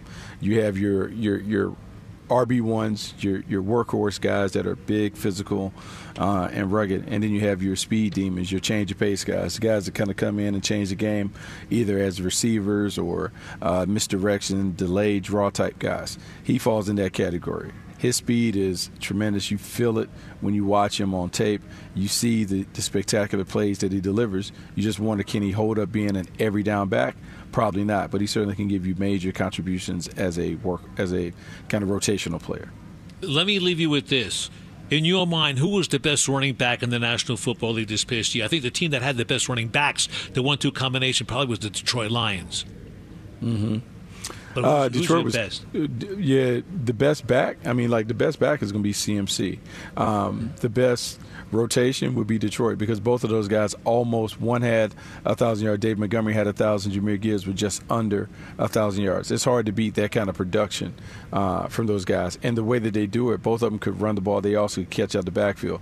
The key to being an effective running back in this game, in today's time, you got to be able to make a play in the passing game. You can't just be an old school runner. Derrick Henry's the only one that we allow to be just a 100% running back. Don't count on him in the passing game. Everybody else has to be able to do more to sustain itself. There you go. Well said. Appreciate that. He's Bucky Brooks. Get him on X. Get him on Twitter. Whatever you want to call it. At Bucky Brooks. At Andy Furman FSR. We'll read him. We'll retweet him if they're worthy. 877-99 on Fox is our number. That translates to 877-996-6369. Lines are open. They're available for you. And, of course, we got the blame game in this hour. And in hour number 4, yes, we're going one more after this. Got the wacky world of sports. So right now, did you see who's making movies now? We'll tell you all about that next. Enjoy all your favorite sports like never before at BetMGM. Signing up and playing is so easy. Simply sign up using code Buckeye and receive up to $1,500 back in bonus bets if you don't win your first bet. When you register with BetMGM, you can get instant access to a variety of parlay selection features, live betting options, and the best daily promotions in the business. And with BetMGM at your fingertips, every play and every game matter more than ever. Place your moneyline, prop, and parlay bets with the king of sportsbooks today. Sign up using code Buckeye and receive up to $1,500 back in bonus bets if you don't win your first bet. That's right, up to $1,500. Again, sign up using code Buckeye and receive up to $1,500 back in bonus bets if you don't win your first bet. BetMGM and GameSense remind you to play responsibly. 21 plus and present in Ohio. Subject to eligibility requirements. Rewards are non-withdrawable bonus bets that expire in 7 days. Gambling problem? Call 1-800-GAMBLER in partnership with MGM Northfield Park. That's 1-800-GAMBLER.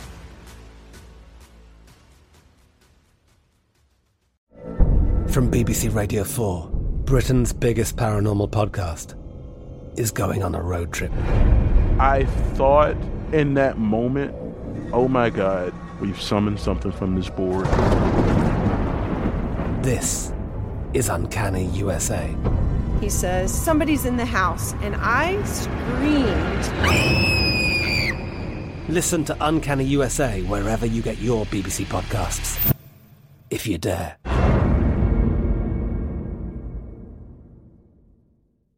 There are some things that are too good to keep a secret.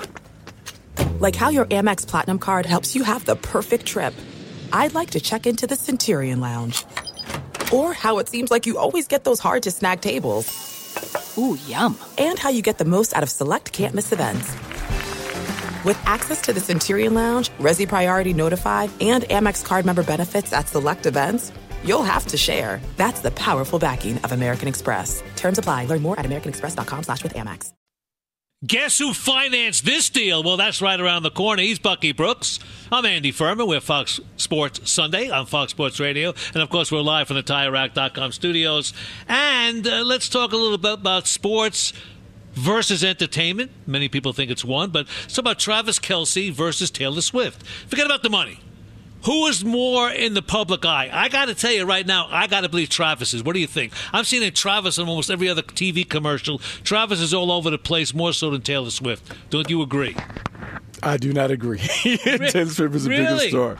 Oh. She's a much bigger star. He's active and all that. He had his own thing kind of going, but like let's not overblow this. Like she is the superstar. I don't see her doing TV commercials though. Yeah, she doesn't need to do anything. She's busy. She's on tour right now, so she's not going to do it. But I never saw her do commercials. Come on, I mean. Yeah, Travis has got a nice little Taylor bump. He's become more mainstream culture. But she's still the one that kind of drives all the stuff. Travis is doing DirecTV. Travis is doing State Farm Insurance. He's doing so much more. He's doing the vaccination deal. I don't see her doing anything. I think Travis may be more in the public eye. Maybe she's more popular, but I think he's more in the public eye. But who has the bigger ego, Travis or Taylor? Oh, Travis probably. No doubt. She seems no doubt about that. Like she's just real low-key, under the radar, unassuming, all of that. He definitely has the ego. Right. Now we say sports is entertainment. We both agree there. There's no doubt in my mind, you want to go to a sporting event, you want to be entertained. Sports is entertainment. But are athletes entertainers? I think they are. They're entertaining me. But does that mean they could go from the sporting life to actual entertainment like stand-up comedy? Some can. There's no doubt. Movies, TV, can they? I mean, some can. Not everybody. Like everybody would like to think that they can do multiple things, but there's an art to it. We've seen pro athletes successfully kind of transition into being actors and those things, but it takes. You have to have talent, and it takes a lot of work and a lot of skill to be able to pull it off. Just like any transition that they make post playing days. It takes some time. But, yes, their guys are multi-dimensional assets that can contribute in a bunch of different ways. Anyone you played with in your career make it big in Hollywood? He hasn't made it big yet, but I would say Tony Gonzalez has done some things as an actor. He took it seriously. He's been training to try and do some of the stuff. I didn't play with him, but watching Nnamdi Asomugha, he has become a very successful and critically acclaimed actor on his own accord. He's married to Kerry Washington, who's a very prominent actress. So there have been some guys that have kind of made it on their own. It's rare that they do it, but there certainly have been some guys that have been able to do it. All right, look, Alex Karras was in the movies way back in the day. I mean, Blazing Saddles. So some guys do remember, right? He also did Webster, right? Didn't he do Webster? Right, yeah. I love Alex Karras, and so we'll see. But Travis Kelce now, it seems to be he's using President Joe Biden's renewable energy tax credits to finance a film he's made. And he's in the film as well, My Dead Friend Zone. That's his film. Ed Harris is in the movie. Morgan Freeman's in the movie. And it marks, I guess, Travis Kelce's first foray into movies. And he's going to get it done. And I didn't even know what the Inflation Reduction Act was, but it was passed back in August of 2022. And it marks the single largest investment in climate and energy in American history, enabling America to tackle the climate crisis, advancing environmental justice, securing America's position as a world leader in domestic clean energy manufacturing, and putting the United States on a pathway to achieving the Biden-Harris administration's climate goals, including a net zero economy by 2050. Great, but I don't know why Travis Kelce is qualified to get the money from that program to back a film, My Dead Friend Zone, but he's doing that. So it's amazing that he's getting that done. But it's funny because Joe didn't even get an endorsement from Taylor Swift. That's another story, all right?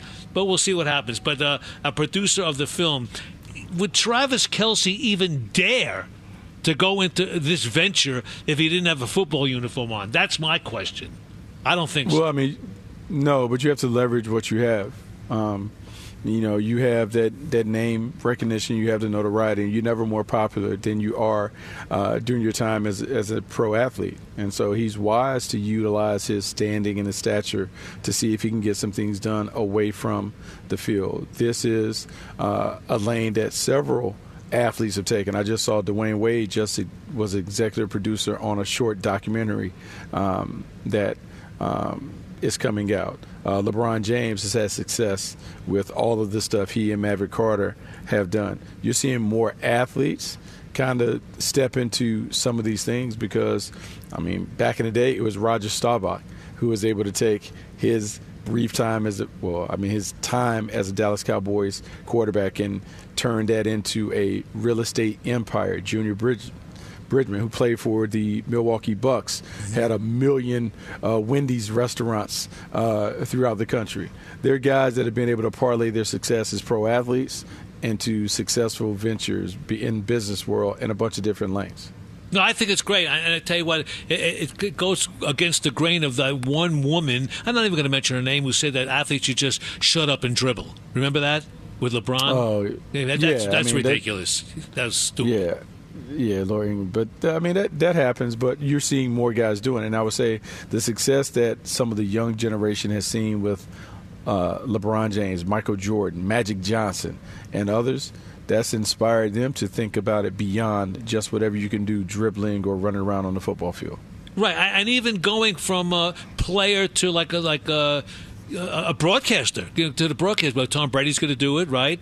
So we've seen a lot of these guys do it. So it happens. You can play the game and go on to achieve another career in entertainment, in the entertainment industry, okay? And certainly I would say this. If you're an aspiring announcer and you want to get involved in sports broadcasting, there's probably a better chance if you had a uniform on if you didn't, especially an analyst. The analyst probably more often than not is going to have played the game to become an analyst. Let's see Bucky Brooks. I could see you in the booth doing Fox games on Sundays on TV.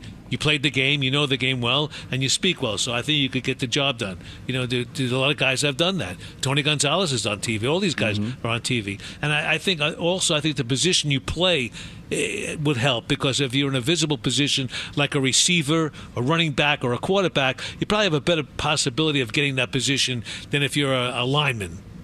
Although Andrew Whitworth has gotten it. TV. I think a lot of it is like how you elected to pursue the craft. The advice that I give most young people when they're thinking about jumping into the business is you want to pursue it while you're still playing. You want to kind of get in the lane. You want to do some freebies. You want to start to get that experience. If I was in Cincinnati, my thing would be to go to a local TV station or a radio station and see if I could come in and kind of job shadow and volunteer. And Solomon Wilcox did that. Yeah, I knew Solly did that. And you start doing those things while you're playing so you can get the experience, because you need that experience. It's just like when you're playing. You got to train. You have to have repetitions. You need to be coached. You need to be able to take the coaching and make the necessary changes to become a better broadcaster. And the only way to do it is you have to jump in early, so you can get some of that stuff done when you don't have the pressure of needing to make money. Now you're just pursuing it because you're really interested in it. And then the money will come later. But you have to make sure that you devote the time and the energy to work on your craft.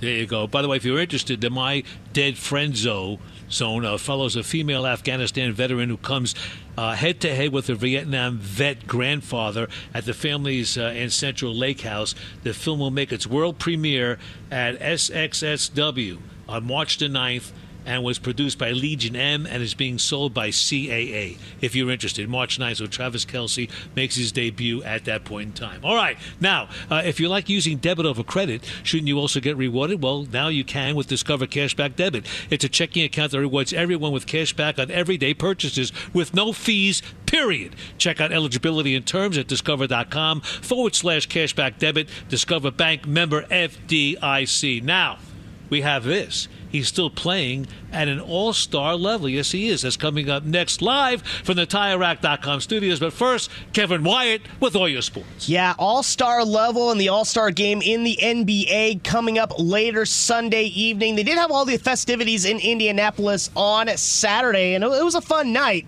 Mac McClung won the slam dunk contest by jumping over Shaq to slam it home, and that really impressed the judges as he took the title. Damian Lillard, for the second straight time, wins the three-point contest. And in that matchup between Steph Curry and Sabrina Ionescu, Curry did win it, but it was just a 29-26 advantage for Steph Curry, as Sabrina really kept that one close. So that was a fun night as well. And the Skills Challenge, Team Pacers winning that one. As for the college ranks, huge matchup in the Big East. Top 5 matchup between number 1 UConn, number 4 Marquette, and this one was not much of a contest at all, as the Huskies dominate in this one, 81-53. A dominating performance. Historic one in the rivalry between Arizona and Arizona State. The 5th-ranked Wildcats getting the biggest win in the history of this rivalry. They won it by 45 points, 105-60.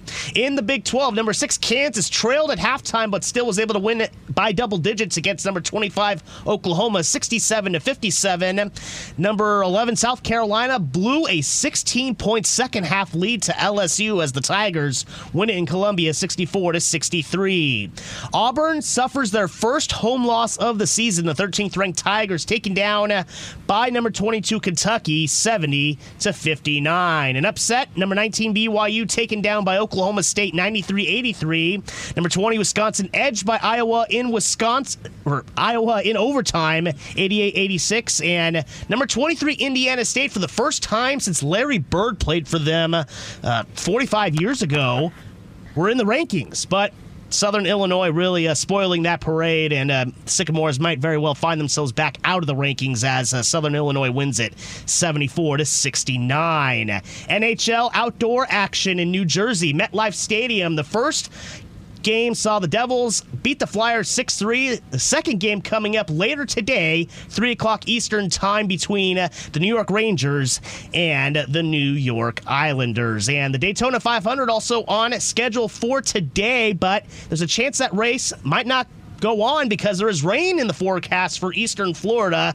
They're going to monitor the situation, see if maybe they can squeeze it in, but the Xfinity Series for Saturday was already postponed till Monday morning, but they do get the race in today. It can be seen over on Fox. Back to you guys. Thank you, Kev. See you in an hour. Now, there's still a market for him. We'll tell you all about it in just about a minute. He is Bucky Brooks. I'm Andy Furman, and we are Fox Sports Sunday, and we're live from the TireRack.com studios. Now, we got the blame game coming up in about 5-6 minutes from now, but the argument has always been going on for years. It's Michael Jordan or LeBron James. I'm not going there. I'm tired of it. I don't want to hear it. The King has it all over MJ and longevity, that's for sure. At 39 years of age, the King, LeBron James, is playing unbelievable at an all-star level. Not playing every day, but he's playing at an all-star level. After 48 games this season, 24.8 point per game average, 7.8 assists, 7.3 rebounds, and last week, believe it or not, at the age of 39, which is unreal, the Golden State Warriors wanted to pair him with Steph Curry, and they made an offer to the Lakers, and they said, the King holds a $51.4 million player option for next season. It would have been unbelievable to see him and Steph together, but it's not happening. I'm just amazed that at 39 he could do what he's doing. You know, there are 39-year-old people that can't run up and down a basketball court. Let alone he does that, and he's dominating. He really is. I just can't believe what he's done. Yeah, it's uncommon for someone at his age to continue to play at a high level. He's not the player that he once was, but he's still a dominant player. His IQ has surpassed his athleticism, but as one of the smartest players to ever kind of step between the lines, he's always had that, but now it's at an even greater level. This is just a phenomenal player playing at a remarkable level, and it's unfortunate that the team isn't playing as well as we thought that the Lakers would play. But LeBron James has certainly lived up to the hype in terms of being just a dominant player at all times. I am so tired of, A, the comparison between him and Michael Jordan, and B, the fact is that he is so good and the team is not good at all, and they're blaming him. Although I remember back in the day, he carried the Cleveland Cavaliers on his back. It was LeBron James and 4 bums, and they won the title. So, you know, he's great. He's a great player. Is he the greatest of all time? I'm not going down that road either. If you were to ask me who the greatest player of all time was, I would tell you Wilt Chamberlain. I think Wilt still was the greatest of all time, averaged 50 points a game. He was tremendous. He averaged almost like 30, 40 rebounds a game. The guy was tremendous. In a league when they only had 8 teams, and probably the talent was better, and it was more of a center-oriented game, and they had guys like Nate Thurman, Bill Russell, Wes Unseld, Willis Reed, great centers playing against him at that point in time. But I would tell you now, in my heart of hearts, that the difference between LeBron James and Michael Jordan, quite simple. Michael Jordan put life in the league at a time when the league needed it. It was dying. LeBron James just added more life. That's what he did. It's difficult to compare these guys. Come on. LeBron's a better rebounder. He plays a different position. That's the end of it. But I'll tell you this. I think Michael had more passion than LeBron. I think people talk about that. I think it's all subjective, with LeBron, Kobe, MJ, different players, and I think they should be appreciated. I hate when we pit one against the other, like who's the greatest in those things. LeBron James will go down as the greatest individual player to play just based on the records. His longevity speaks for itself. Michael Jordan is the ultimate competitor. He's the one that transformed the game. Kobe took parts of that and added it to a higher level. They all are great in their own individual ways in terms of like what people talk about, the GOAT categories. They all are GOATs in their own individual way, but I think it's going to be hard for people to surpass the image and the reputation of Michael Jordan just because he was such an iconic figure in the National Basketball Association. Yeah, and the reason I think we even bring this topic up right now is the fact that at the age of 39, that the Lakers are making a move to, or even were requesting from Golden State to trade him.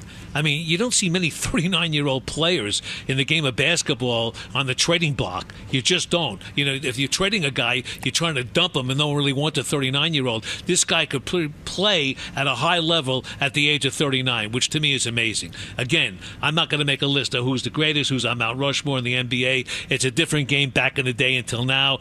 Great shooters, shooters.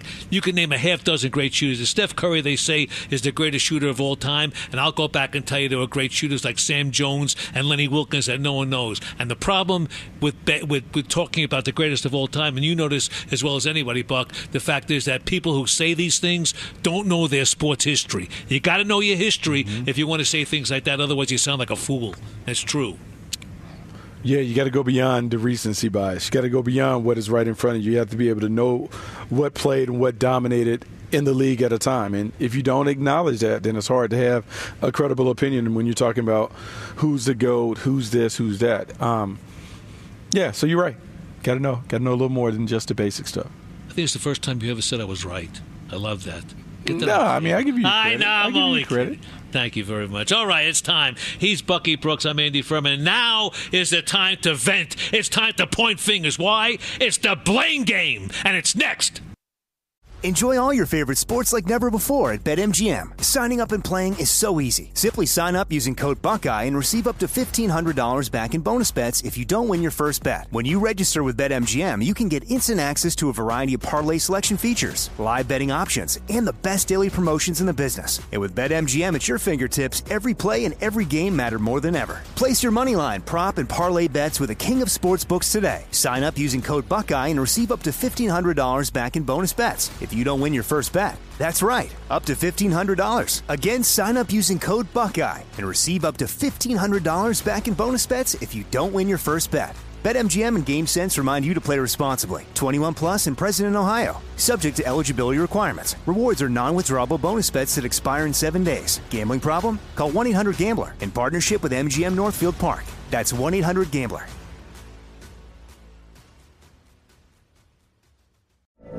From BBC Radio 4, Britain's biggest paranormal podcast is going on a road trip. I thought in that moment, oh my God, we've summoned something from this board. This is Uncanny USA. He says, somebody's in the house, and I screamed. Listen to Uncanny USA wherever you get your BBC podcasts, if you dare.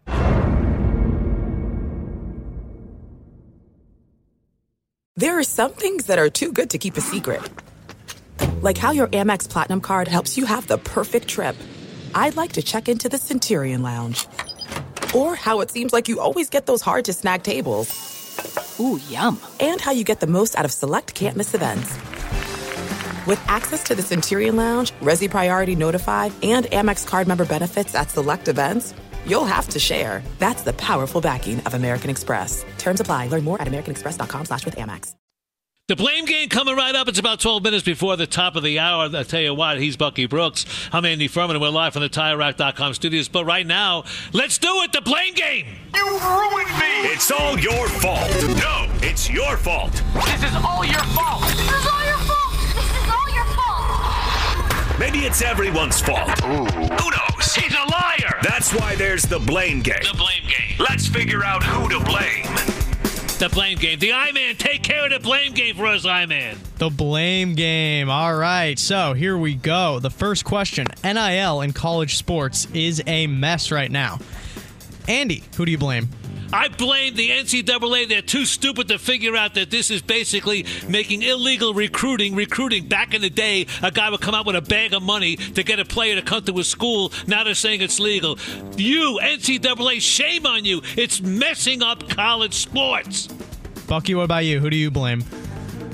Yeah, look, I'll blame the adults. I'll blame the coaches, the administrators, and those things. This stuff should have been done a long time ago. They should have given players a small piece of the pie a long time ago, and they wouldn't have to deal with what they're dealing with now. All right, we're going to go with Bucky on that one. Question number 2. NBA scoring is at an all-time high. It's a joke. Bucky, who do you blame? Look, the league for creating these lax rules when it comes to defense. No hand checking. You can't load the zone on defense. They wanted to open the lane up, and they have. And so you're seeing what the league wanted, a more entertaining product because they have forbidding defense at the NBA level. All right, Andy, what about you? You could credit great shooting. You could credit lack of defense. But I tell you what, I think the people behind the scenes, behind the mask, It's the people that run the NBA say, look, we want more interest in this league. We want more attendance. We want better TV ratings. How do you do it? More points. And that's what they're doing. And there's no defense at all. Just like in baseball, they wanted more home runs. They let them really stuck their head in the ground when they had the steroid era. And they were hitting 73-plus home runs. Now they're doing it in basketball. They're letting them score because they think it's better for the game. And I don't think it is. I'm blaming you, Commissioner, from you down. Sheesh, you both brought the heat on that one. We're going to go with Andy, though. Oh. Question number 3. Players at Dartmouth College want to form a union. Andy, who do you blame? You know what? I'm not blaming anybody. I think it's a smart move, but you know what? No one else thought of it because the kids at Dartmouth are probably smarter than any other school. That's why they're doing it at Dartmouth. It's a good idea. Why not? Look what the athletes do for schools. They increase enrollment. They increase interest. They get visibility because they sell merchandise and they get on TV. Not at Dartmouth, though, but they do. Good for them. Good for them. Get that union. But the sad news is it'll only be probably in the Ivy League and no other school will do it. Bucky? Yeah, no, this has been attempted before. Northwestern tried to do it years ago, and Pat Fitzgerald kind of squashed it. It's time, though. Like, they're going to have to unionize because as more states are beginning to recognize college players as employees, you have to unionize it somewhere. All right, I'm going to give it to Andy. Huh? Whoa! Number 4. Taylor Swift is getting much pushback in the media. Bucky, who do you blame? I believe the public because we're haters. We hate to see successful people happy.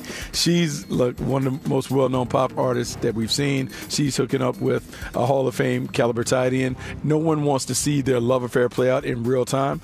That's why everyone just hates it. People just hate successful people having fun.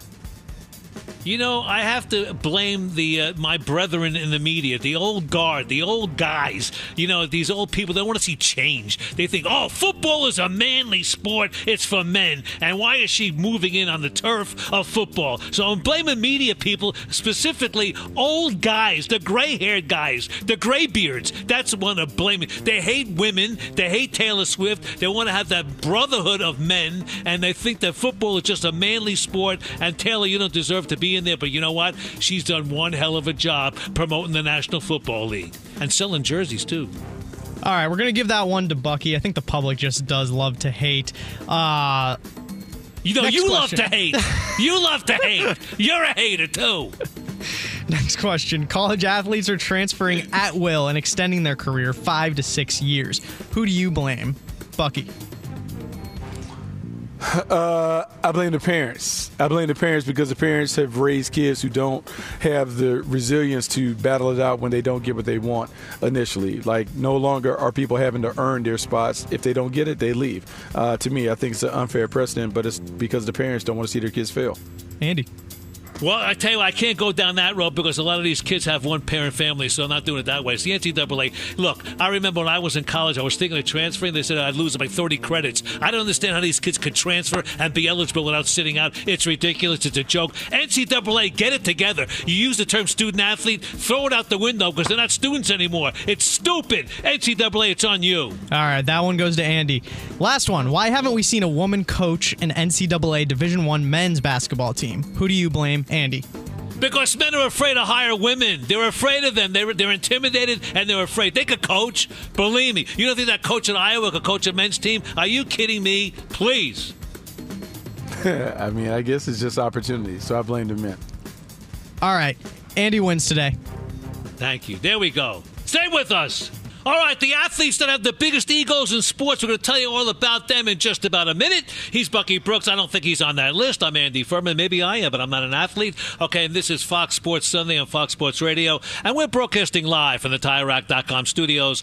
TireRack.com will help you get there. An unmatched selection, fast free shipping, free road hazard protection, and over 10,000 recommended installers. TireRack.com. The way tire buying should be, Buck. I tell you what, in all sports, athletes have egos. You have to have an ego to play the game. I think you have to have an ego if you go to Carnegie Hall and play in a concert. That's just the way you are. If you're good at what you do, you have to have an ego, and you probably know that you're good at what you do. Yeah, I mean, anybody who's worth a salt always has a strong self-belief. They believe in themselves. They believe they can be the best at what they do, and they go about it. there's nothing wrong with having an ego. Like, that allows you to accomplish stuff. I think it's making sure that you can have that confidence, that self-belief, while still being humble enough to know that it takes others to help you get to where you want to go. And I would say that in all the four major sports, the athletes that have the biggest egos would be NFL players. Do you agree? And maybe that's because they're in the limelight so much. Maybe because it's the most popular sport. I don't know. I mean, I think all professional athletes, all athletes at a high level, have a good dose of ego. I bet you Caitlin Clark, if we polled her and asked her what she thought away from the camera, she probably believes she's the best one to ever play. Everybody has that. I don't think you can kind of narrow it down to one sport. I would think, if anything, I would say basketball, the ego in basketball is a little different than everything because it's visible. It's a 5-on-5 sport, and so it's easier to become an individual sport more so than football, because football, it takes more than just one person to be able to get things done. I'm going to give you a couple of names that I've just off the top of my head that are egomaniacs, and most of them, believe it or not, are in the world of football. Okay, on my list, and believe it or not, I have Jerry Jones on my list. All right, not wearing a uniform, but Jerry Jones to me is an egomaniac. Okay, and I'm not saying it's good, better, and different. I just think he is. There are a few owners that have their own radio show. He has his own radio show. I think that he needs to have that exposure, and he lives for that. His Dallas Cowboys is his life. I get it. It's okay. Not a big deal. But would you agree that he's on the list of egomaniacs for sporting people, for athletes? Yeah, he definitely has a big ego. I mean, like, I think it's undeniable. The brand is big, but the brand is so big because of his ego. His own arrogance has allowed the Dallas Cowboys brand to flourish because he boldly put it out there. He has made that logo synonymous with glitz and glam and all of those things. And so, look, we may not like the ego, but the ego has certainly worked in his favor.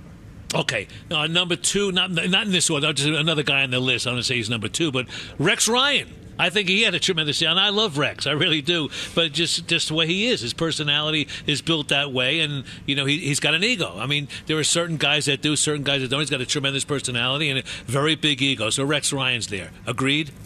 Yeah, Rex Ryan. I mean, he certainly has a huge dose of self-confidence. He believes in himself. He believes in what he's done, and he quickly will tell you his accomplishments in the league. You're right. Can't knock that at all. Now, here's a guy, and I hate to use the term ego with him because I love him dearly. When I was working at a racetrack, I had him race a horse for me, and his name is Chad Johnson, Ocho Cinco, and he's just a good-natured guy that he's lovable, and, it's got a bubbling personality, but I think it overflows to being ego. I mean, here's a guy that would go to a restaurant and leave $1,000 tip. That's just, and he doesn't talk about it. He doesn't.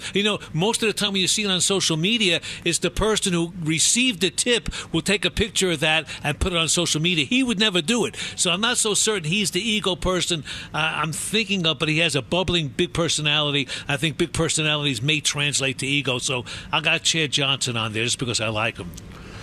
Yeah, no, he's a good player. He's a really good dude. And the things that he has done, you talked about leaving the tips. He's done a lot of that, making sure the everyday workers get compensated for their deeds. I think he's about as humble as they come right now.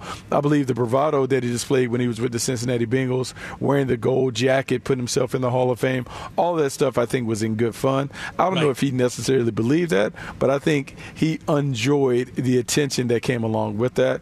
I don't think he's an egomaniac. I just think he's a fun-loving kid who always enjoys kind of being in front of the camera. And very creative, too, because I remember on the sidelines after he scored a touchdown one time, he got on one knee and tried to propose to a cheerleader. I just think that the guy is just creative, and he's a fun-loving guy. I think he's good for a team.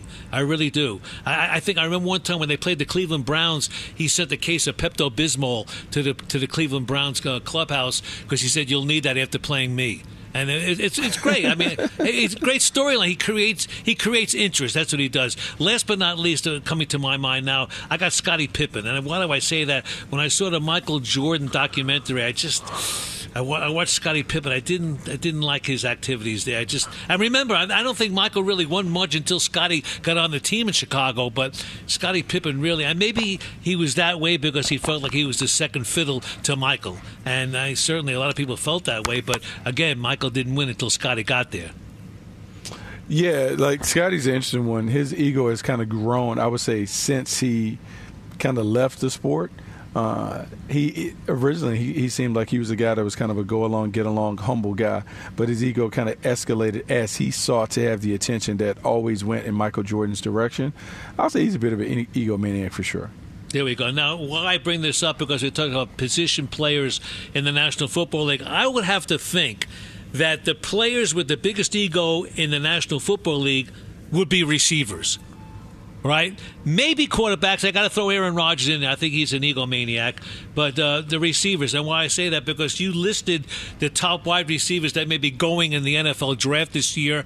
Again, NFL.com, Bucky Brooks has his column every Friday. And I'm looking at a mock draft right now, and I see in the first round of the 32 picks, 5 picks are wide receivers, all right? And, besides quarterback, right now, it's a receiver's ball game. It really is. It's a receiver's league, and that's what it's all about. And the number one is a kid out of Ohio State that you love. His name is Marvin Harrison Jr., and it looks like he's going to be in my mock draft, at least that I'm looking at, not my personal one.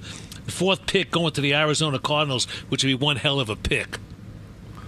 Yeah, one, about the ego. The farther you get away from the ball, the bigger the ego. So your wide receivers and your DBs typically have the biggest egos because they're so far away from the group of the team. They're kind of playing on islands the entire game. When it comes to Marvin Harrison Jr. in this receiver class is terrific. They got guys that are plug and play. They have different types of guys that you're looking for, whether it's big play specialists, chain movers, guys that can get it done in a bunch of different ways. You have all that available. Marvin Harrison Jr. is one of the more polished receiver prospects that we've seen in some time. Outstanding routes, great hands, good ball skills, just a natural playmaker at the position. Reminds me a lot of Larry Fitzgerald when Larry Fitzgerald was coming out of Pitt. He just has it. Don't know how fast he's going to run and those things, but he just has the tools. He has the it factor. He is going to be a fantastic pro. What about his size and speed?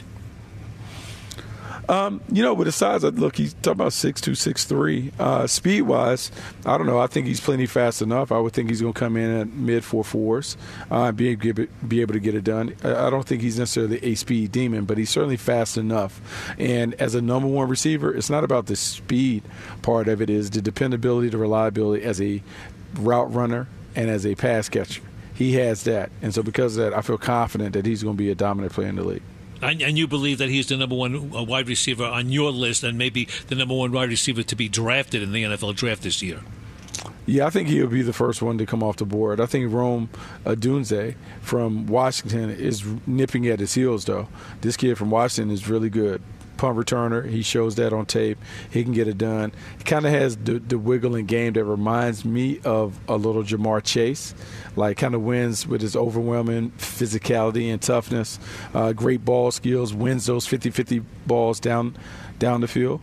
Just a really good player. He'll challenge Marvin Harrison Jr., I think, for the number one spot.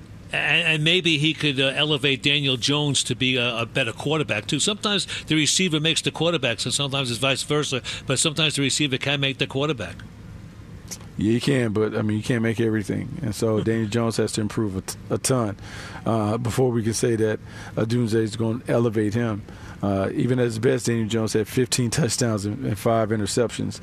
I don't know if that's going to set the world on fire ever. Right.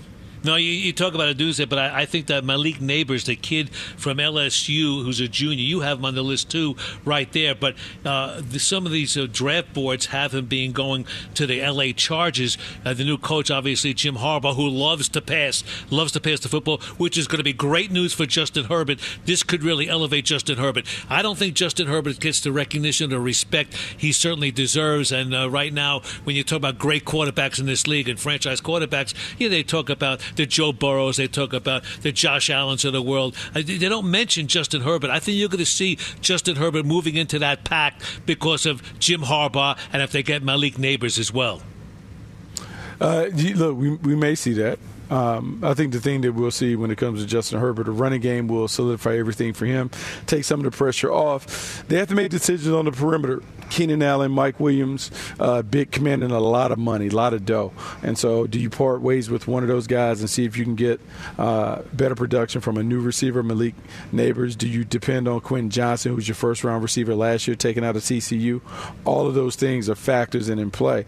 But the one thing we know is Jim Harbaugh is going to find a way to help Justin Herbert play better.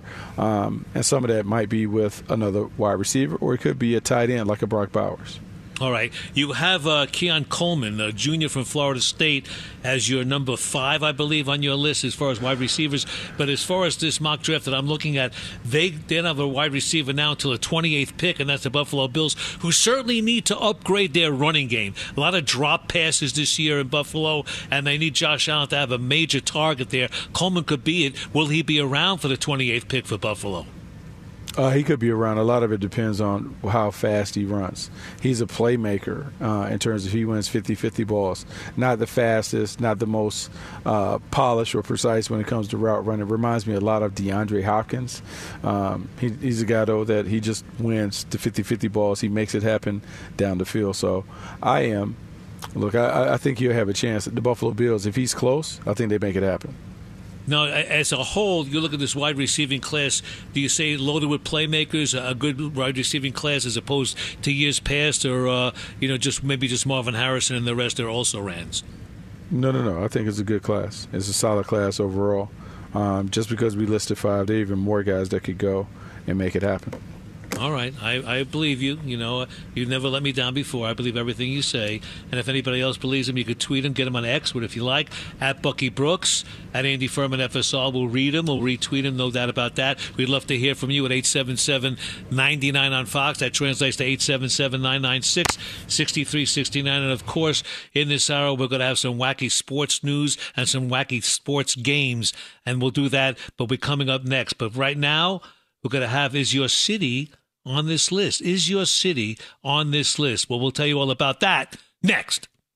Enjoy all your favorite sports like never before at BetMGM. Signing up and playing is so easy. Simply sign up using code Buckeye and receive up to $1,500 back in bonus bets if you don't win your first bet. When you register with BetMGM, you can get instant access to a variety of parlay selection features, live betting options, and the best daily promotions in the business. And with BetMGM at your fingertips, every play and every game matter more than ever. Place your moneyline, prop, and parlay bets with the king of sportsbooks today. Sign up using code Buckeye and receive up to $1,500 back in bonus bets if you don't win your first bet. That's right, up to $1,500. Again, sign up using code Buckeye and receive up to $1,500 back in bonus bets if you don't win your first bet. BetMGM and GameSense remind you to play responsibly. 21 plus and present in Ohio. Subject to eligibility requirements. Rewards are non-withdrawable bonus bets that expire in 7 days. Gambling problem? Call 1-800-GAMBLER in partnership with MGM Northfield Park. That's 1-800-GAMBLER.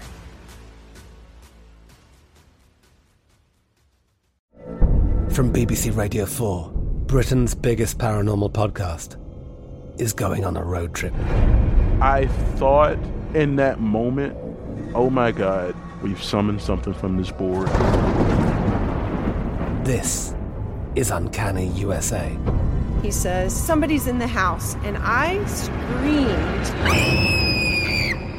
Listen to Uncanny USA wherever you get your BBC podcasts, if you dare.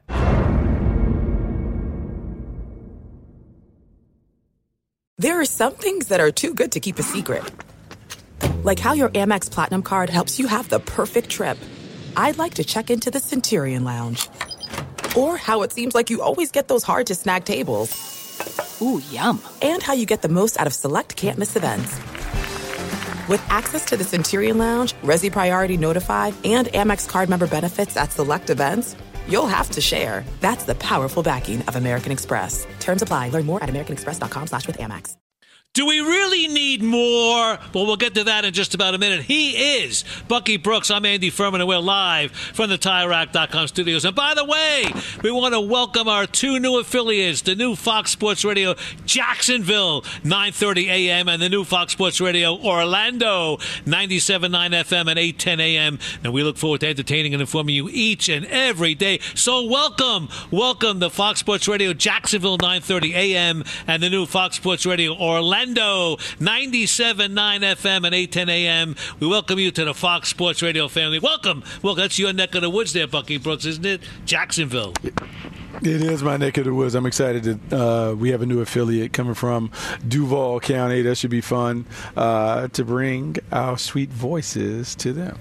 You know, I don't think I'm alone when I found out earlier today that Jacksonville is the largest city in the state of Florida. I know I sound like a moron by saying that, but I'm sure a lot of people thought Miami was. I never knew Jacksonville was the largest city. Never knew that. Why didn't you tell me that before I made myself look an idiot? You didn't ask. You came and talked about just knowing. I could have told you. Could have saved you some headache and heartbreak.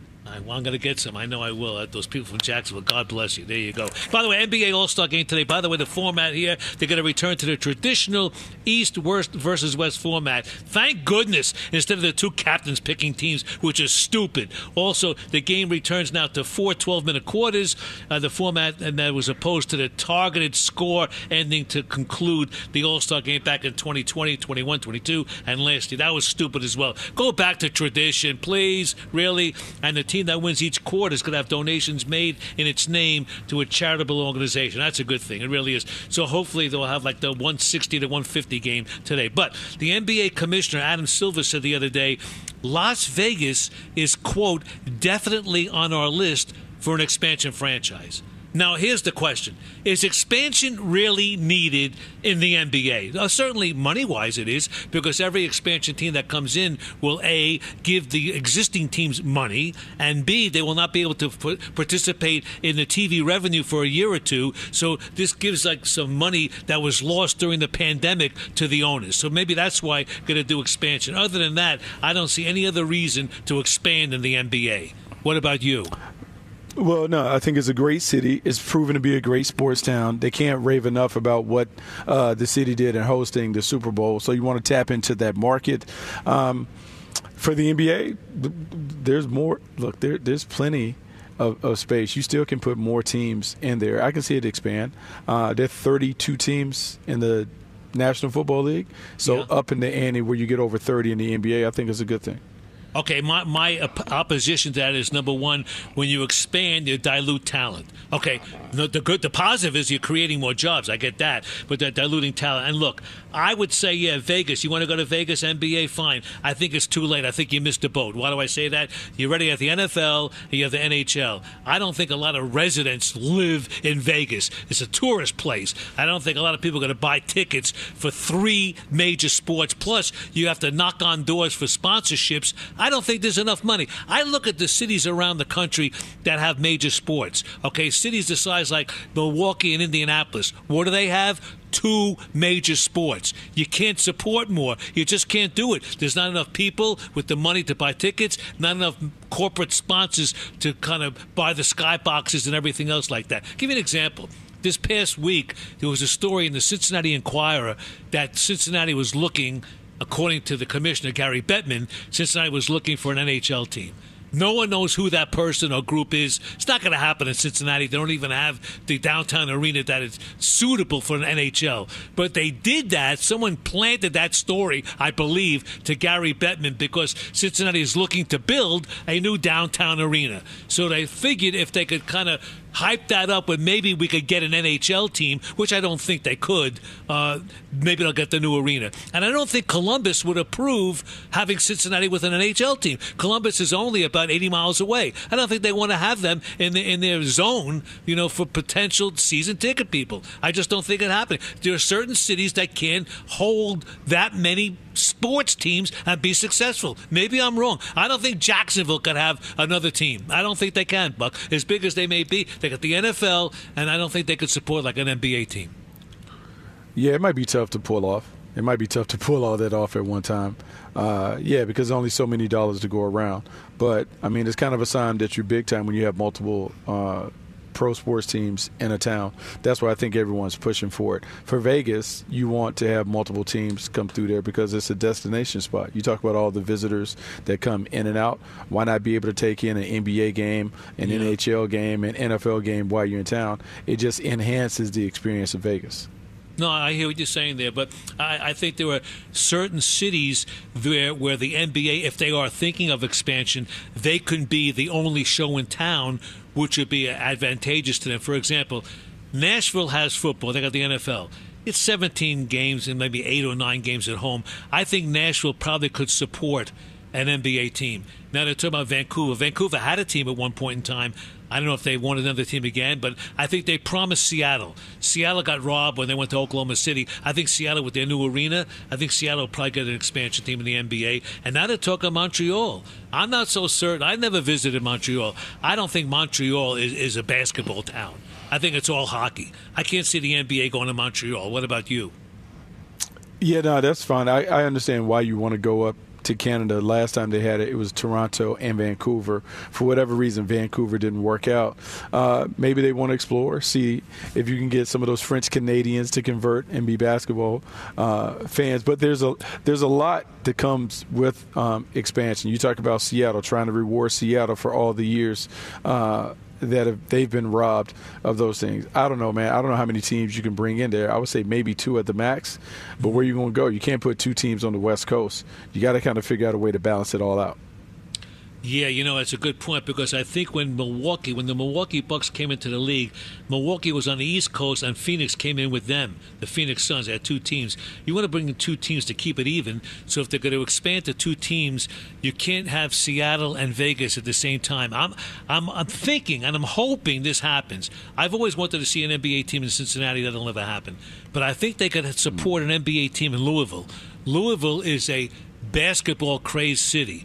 I mean, there's probably more University of Kentucky fans in Louisville than Louisville fans. And it would be the only show in town. They have college basketball. Louisville's on a downswing in college basketball. They're terrible. The last 2 years, they've been really bad. They got a beautiful downtown arena, the Yum Center. I think the NBA could fly in Louisville. I'd love to see them go there.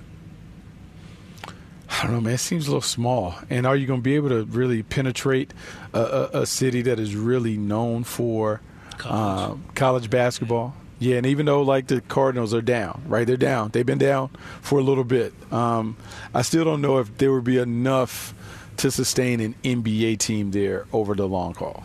Well, we'll find out from Melvin. Melvin's in Ocean City. He wants to talk to Bucky Brooks on Fox Sports Radio. Hello, Melvin. How you doing? Hi, guys. How you doing, Andy? How you doing? I appreciate you taking my call. Hey, I'm a real Cowboy fan, but that's not what I'm calling today about. I hear what you're saying about the dilution of the talent in the NBA, but back in the day, you had one superstar on each team building role players around the team, around that superstar.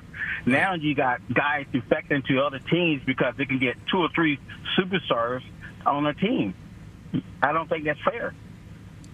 No, that's the way it goes. I mean, they talk about the big 3. I mean, the Celtics had it way back in the day with their big 3, with Bird and was it McHale? McHale, you're right. I mean, right. But what they had, but those players were actually role players. Bird was the superstar. The other guys they developed that talent and they became superstars because they worked and developed that talent around. Same thing today. If you get one superstar on the team and the role players got to get to play and they get to develop more and more and more, you'll have more competitive across the board than you do now. I think it's difficult to do, though. I mean, look at Milwaukee. They've been trying to get some guys to be role players and step up a little bit to help Giannis in Milwaukee because they'd like to get to that big championship ring on their finger, and they haven't gotten that done. So, you make a great point, but I don't think one guy could do it. Look at the Lakers. I mean, LeBron cannot carry that team on his back. They got He's 39 years old. Well, he's still playing at a pretty good level. He's averaging 25 points a game. Right. That's good, but he shouldn't be trying. It should be Davis should be the one that's carrying the team, and everybody else fill in. And LeBron gets to relax a little bit and come in and play a superstar game every once in a while. But he shouldn't have to be carrying the team at 39 years old. Well, obviously he can't. You're right. Now you make a good point there. We'll see what happens in the NBA, but we're talking about expansion right now. LeBron may be owning a team in Vegas. We'll see what happens with that. All right. Thank you for the call, Mel. Have a great day. He's Bucky Brooks. I'm Andy Furman. This is Fox Sports Sunday on Fox Sports Radio. Now, we'll still call him a winner. That's coming up next live from the TireRack.com studios. But first, our guy, Isaac Lowenkron with all your sports. All right, thank you very much, Andy and Bucky. We start with NBA All-Star Saturday night in Indianapolis. Mac McClung of the G League won the slam dunk title for the second straight year. He capped it with a dunk over Shaquille O'Neal that earned him a perfect score. Jaylen Brown of the Boston Celtics finished second. Damian Lillard of the Milwaukee Bucks won the three-point shootout for the second straight season, edging Atlanta's Trae Young on the final shot of the final rack in the final round. I mean, it's only right that I do it with some drama. I didn't really know what I had. I just heard the crowd like, ooh, ooh. So I knew I had to make that last shot to get the win. Lillard becoming the first repeat champion of the three-point shootout since Jason Capono in 2008. Also on All-Star Saturday night in the three-point duel between Steph Curry and Sabrina Ionescu, Curry prevailed 29-26. Golf after 3 rounds of the Genesis Invitational at Riviera. Patrick Cantlay has a 2-shot lead at 14 under par overall. And finally, some news just breaking. NASCAR has just postponed the running of the Daytona 500 to Monday at 4 p.m. Eastern because of inclement weather. It was supposed to start at 2:30 p.m. Eastern today. Instead, again, the Daytona 500 now postponed until Monday at 4 p.m. Eastern because of inclement weather. Fellas, back to you. They should put up a dome, run indoors with NASCAR. That's what they should do. Great point. Would be a big dome. Right, and it would smell too from the exhaust. But honestly, for 4 o'clock tomorrow afternoon, that's bad. Bad for TV, bad for everybody. So, but you know what? It's a holiday, though. Maybe people will watch. You're right. It's President's Day. I forget. So maybe they will get some TV ratings on that. All right, we move along. He's Bucky Brooks. I'm Andy Furman. This is Fox Sports Sunday on Fox Sports Radio. And, of course, we have to ask the question, does this guy have a short leash? We'll get to that right now. But first, I got to tell you, shortly after the show, our podcast will be going up. Yes, if you missed any of today's show, be sure to check out the podcast. Just search Fox Sports Radio wherever you get your podcasts. And be sure to also follow, rate, and review the podcast. Again, just search Fox Sports Radio wherever you get your podcasts, and you'll see this show, Fox Sports Sunday, posted right after we get off the air. Now, we have the offbeat world of sports in about 7-8 minutes from now, and we talk about this guy who was drafted 262, the last player drafted in the 2022 draft. His name is Brock Purdy, and today we call him a winner. Winner is quarterback for the 49ers, although they did lose the Super Bowl to the Chiefs. He went 23 for 38 for 255 and a touchdown. And the question was asked, and I think the answer we know right now, can he win at the highest level? Bucky Brooks, the answer, I think, is yes, he can. Yeah, he absolutely can win at the highest level. I mean, he had the 49ers position to win. They just came up a few plays short. He has to continue to elevate his game. His supporting cast has to continue to get better and improve. They got to fortify the offensive line. And then Kyle Shanahan has to figure out how to finish these games. They had a lead. They just got to learn how to finish it. But, yeah, Brock Purdy can certainly lead that franchise to a Super Bowl. I don't think he's the type of quarterback that's going to elevate your average receivers like maybe Patrick Mahomes can do and maybe Tom Brady did. But I think that we saw that Brock Purdy really excelled when he had pressure coming right at him. He was something like 12 for 19 for 131. And I think the score when the Chiefs were blitzing him, and he faced blitzes maybe almost like 50% of the games, part of the game during the drop back. So I think that he could handle the pressure. He did handle the pressure, and he looked pretty good. He had some poise in him when he was playing the game on Sunday.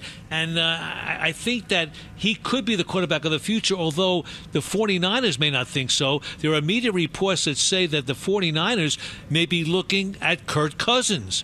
Have you heard about that? I haven't heard about that, but they've been tied to Kirk Cousins before. That's because of the relationship that Kyle Shanahan has with Kirk Cousins going all the way back to their time together in Washington. Kirk Cousins is a prize free agent. He will be on the market, and depending on how the Niners want to go about it, they could look at him. I will say this. When you look at their cap situation, man, Kirk Cousins only complicates the mix. They don't necessarily have a bunch of room to bring in a high-priced quarterback into the mix. And with Brock Purdy, you look at his record and the success that they've had, title game and then a Super Bowl as a second-year player, I don't know why you want to move off of that. You have a lot of confidence in him. Even if you're saying that his ceiling will eventually become a problem, man, he's won at such a high level. I just don't know how you make that move. And from a cost standpoint, he is less than $1 million. You can't even talk about negotiating his deal for another year. Why would you want to tinker with that? That recipe has been very successful for the 49ers. He's making something like $600,000, isn't he? It's unreal. I mean, it's a rookie contract, 7th-round pick. I mean, it's a team-friendly deal. It's very advantageous. You get the benefit of doing it this year. You could extend it into next year before you really touch it. I mean, man, the most important position in football, you're getting the biggest discounted rate. I don't know how you can beat that if you're the Niners. And the question has to be asked, would the 49ers be as successful with any other quarterback there? This guy was the last player drafted in the draft, and I mean, he was like a throw-in. I mean, no one expected him to even make the ball club, let alone lead a team to the Super Bowl. So with the offensive strength that this team has, could they have gone just as far with anybody else? It's just the fact that Brock Purdy was lucky enough to be in a system with great players. I won't say that, because I think that's taken away from what he has been, because they've had other quarterbacks that have been in that system. They had Jimmy Garoppolo. They tried Trey Lance. They've had others before them, and they weren't able to elevate the situation. I think with Brock Purdy, what he gives them is the stuff that you can't see. It's the IQ stuff. It's being able to run and control the game at the line of scrimmage, whether it's changing protections and doing those things. It's his pinpoint accuracy, particularly against zone coverage. And he has some moxie and some fire in him that comes out in big games. He's a really good player. You got to give him credit for what he's done. Now, will I say that he's an elite player on par with Josh Allen, Patrick Mahomes, and some of those guys? No, but he's definitely in the top 10 when you look at the way that he's played and the numbers that he's put up. Okay, I still call him a winner, and I'll tell you why. The reason for the 49ers collapse, the reason why they lost, I think it's all on Kyle Shanahan. I really do. He ignored Christian McCaffrey the first 3 drives of the third quarter in that Super Bowl game last week. I don't get it. I really don't. And they had 3 consecutive 3-and-outs to start the second half. He's at fault. And look, he's got a track record, and we talked about this earlier today, of not being able to come alive and win the big games. He collapsed against the Patriots when he was the offensive coordinator for Atlanta. It's unbelievable, really. It really was. Yeah, no, it was unbelievable. He has to live with that. He has to find a way to kind of rectify that. It's just been a problem. They just haven't been able to close games out. You would think that they would be able to do it. They just have not been able to get it done. And it's unfortunate, because the team that they had last year was one of the best teams that you'll find, and they won't be able to run it back with that same squad. It's amazing what they've done. The Shanahan struggled on third down. They couldn't handle the pressure from Steve Spagnuolo. I mean, I understand he's a great defensive coordinator. They converted just, 3 of 12 third down attempts. You can't do that, and you can't put all that blame on Brock Purdy. He wasn't making the calls. He's not calling the plays. Now, isn't Kyle Shanahan basically the somewhat de facto offensive coordinator? He's calling those plays as well. He is the offensive coordinator. It's all on him. He didn't get it done. And I thought he did a really good job of being aggressive at times and kind of setting his team up to win, but they just couldn't finish it when they had an opportunity. Unbelievable. He's been a head coach, Kyle Shanahan has, or an offensive coordinator. His team has held at least a 10-point lead, and his teams are 0-3 in those games. 2 Super Bowls, all right? It's amazing. I mean, and I feel bad for the guy, because he is considered an offensive genius. He really is, and he's a hell of a coach. But the point is this: he's got this monkey on his back that he can't win the big games. And I think Lamar Jackson had that too for a while after he won the MVP. You know, there are certain guys. I mean, I'm not saying he's choking in the big games. It just worked out that he could not win the big games. Yeah, he just hasn't been able to get it done. He has to figure out a way to finish. They haven't finished. It has to be a point of emphasis. They got to practice it. They got to talk about it. He has to have a plan for it. Don't really know why they didn't play their best ball in the postseason, but it's something that the Niners have to examine. Despite getting to the Super Bowl and having an opportunity to win it, we can say that they played their worst football in the month of January. Why is that? Yeah. That's those answers are going to be telling, and Kyle Shanahan has to figure out why his team didn't play great down the stretch. Well, he figured it out. He put the blame on Steve Wilkes, the defensive coordinator. He fired the guy. This is 2 days after he said he's going to return his staff. And we talked about this earlier. I think it's terrible that Steve Wilkes was made the scapegoat. Yeah, he couldn't fit in. And look, Shanahan was a bit of a gentleman by saying that we made a mistake in hiring him. But the timing when he said that was really bad and wrong, because he said it right after he fired him after they lost the Super Bowl. Really, it's amazing. It really is. It is, and look, there's no good time to do it. I will say this: if you're the head coach, sometimes you have to make those decisions, and if you feel like you made a bad hire, then you have to acknowledge it. And extending it, prolonging it because it didn't look, it was a bad look. That's not the way. And so I appreciate him as a leader saying, hey, this didn't work for us. It didn't work because he was an outsider. I put him in a bad situation. Ultimately, it's on me that I set him up for failure. But we need to move on because there's a certain way that I want our team to play, and I can't play. We're not getting it done. So, well, you know Steve Wilkes well. I mean, where does he go? Does he end up? Does he get something, or he's going to be on the outside looking in? I mean, he'd probably be on the outside looking in right now, just based on the timing of it. I mean, it's Super Bowl. Like maybe he can come and someone to bring him in as an assistant or associate head coach, something like that, to have kind of like that trusted set of eyes in the building. But it's unfortunate, and it's really unfortunate for him that he's been dealt a bad stack of cards in some ways, right? You think about what happened in Arizona. You think about the job that he did in Carolina where you thought that he would be the guy, didn't get it, makes his way over to San Francisco. This should have been a launching pad for him to get back. The defense, people will say, was up and down, but when you look at the numbers, it looked way more up than down. But it just didn't work, and so he has these smudges on his resume that will likely prevent him from getting another shot at being a head coach, even though people have seen his work and they've seen that, look, he certainly is worthy of being a viable head coaching candidate. Well, you can hang out with Bill Belichick. That's what he'll do. We'll see what happens then. All right. Interesting. Steve Wilkes on the outside looking in. Hey, he's Bucky Brooks. I'm Andy Furman. We are Fox Sports Sunday on Fox Sports Radio. A different kind of sporting activity.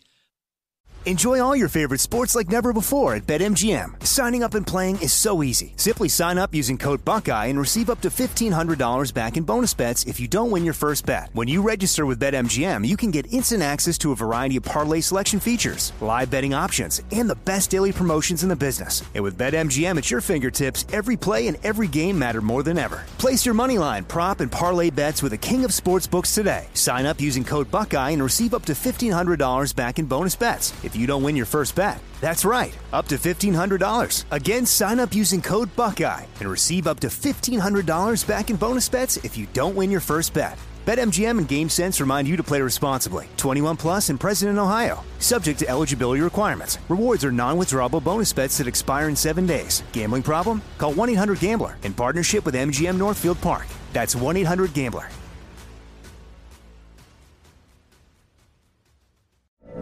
From BBC Radio 4, Britain's biggest paranormal podcast is going on a road trip. I thought in that moment, oh my God, we've summoned something from this board. This is Uncanny USA.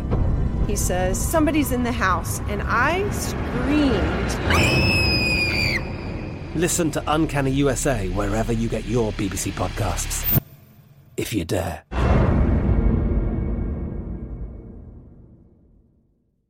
There are some things that are too good to keep a secret. Like how your Amex Platinum card helps you have the perfect trip. I'd like to check into the Centurion Lounge. Or how it seems like you always get those hard-to-snag tables. Ooh, yum. And how you get the most out of select can't-miss events.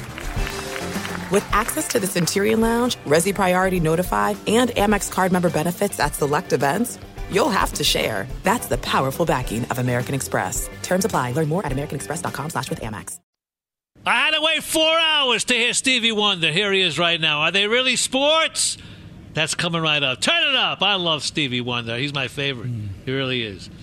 Oh, God. He's Bucky Brooks. I'm Andy Furman. We're Fox Sports Sunday on Fox Sports Radio. We're live from the TireRack.com studios. And before we proceed, I want to thank our tremendous staff today. The I-Man handling everything over there. Mark on the controls. Ilo doing the sports updates. And, of course, at the top of the hour, which is about 10 minutes away, my good friends and your good friends as well, Buck, Jeff Schwartz and Mike Harmon. Jeff Schwartz, the author. Have you read his book? Have you read Jeff Schwartz's book? I have not. I was unaware that Jeff Schwartz was an acclaimed author. I should mail it to you. It's one heck of a book. He's a chef. Cool. He's a cook, too, you know, Jeff Schwartz. Oh, wow. He's a man of all trades. Many talents. He's a renaissance man. Jeff Schwartz and Mike Harmon, the Swollen Dome at the top of the hour. But right now, we're going to talk about sports. Or are they sports? I'll run this by you because you're the sportsman here. You really know. Now, perhaps, Bucky Brooks, you've played cornhole, maybe in a backyard barbecue or maybe at a tailgate before. No. Before a college. Yeah, no, I know. Yeah, okay. I know cornhole. I'm very familiar. There you go. There's a professional league right now that's been on TV. Get this. Yeah. Cornhole now will be a collegiate sport. High school seniors Jackson Remick and Gavin Hammond, they signed letters of intent to play cornhole at Winthrop University, a Division I school in your place, North Carolina. Yeah. Can you believe it? Yeah, I can believe it because cornhole is very similar to the way that you would play horseshoes. Yes. I can get down. I understand it. So it's a sport. You consider that a sport, though? Yeah, it's a sport. Okay, well, it's a sport. I think anytime there's competition, it's a sport, right? I would think. Yeah, you keep a scoreboard. Yeah, competition. There you go. I love it. If there's a winner and a loser, it's a sport. That's it. Playing cards is a sport. There's a winner and a loser, I guess. Whatever. Sport with your mind, not with your body. Yeah. Okay, how many times have you taken an ice bath after a practice when you were a pro? Ooh. I've done it. Look, I used to do it a lot when I was in Kansas City. It's a big deal. You know what I'm saying? Cool the body, try and recover, try and get everything back. Yeah, I dig it. Okay, a health and wellness company in Australia, they set a Guinness World Record, get this, when 509 people took ice baths at the same time on a beach. One Life Live It organized the attempt at the record for the most people taking an ice bath simultaneous at Lytton Beach in Western Australia. How do you like that? Wow, that's crazy. I would never take an ice bath. The company set up a large inflatable pool on the beach, and the participants entered together with about 12 bathers in each pool. Unbelievable. Wow. Okay. Here's another one. I don't know if you consider this a sport or not, but a Danish man earned an unusual Guinness World Records title. He managed to stuff, get this, I don't know why you do this, how you even think about it, 68 matchsticks into his nostrils. How do you like that? Why? Why? My question would be like, why? Like, why would you do that? Why would you? Two reasons why you do it. Either you're intoxicated, you're drunk out of your mind, or someone offered you big bucks to do it. Those are the only two reasons to do it, right? Peter von Tegen-Buskoff, 39, was awarded a title for the most matches held in the nose when he surpassed Guinness World Records goal of 45 matchsticks. How do you like that? He said he chose the matchstick challenge after researching different world records he could attempt. He said he doesn't think he can currently beat his own record, but he hasn't ruled out trying it again in the future. How do you like that? Yeah, that's a good one. Here's a sport for you. Okay, if you're looking to increase your fitness, add sparkle to your social life, or both, okay? What about the ultimate Frisbee game? Have you ever played that? Yeah, I played ultimate Frisbee. Really? That's pretty fun. You're a sportsman. Yeah. Okay. 2 teams of 7 trying to get the flying disc into the end zone of a field the size of a football pitch. I think like that. It's not too dangerous. Kind of fun, right? Not bad. Yeah, kind of fun. I'm okay with that. You know, they put this on the list of sports. I guess it is handball, right? Players attempt to score on the other team's goal by passing and running with the ball. Matches consist of 2 30-minute halves. All right? These are like kind of more normal. What about korfball? You ever play korfball? Yeah, that I don't know.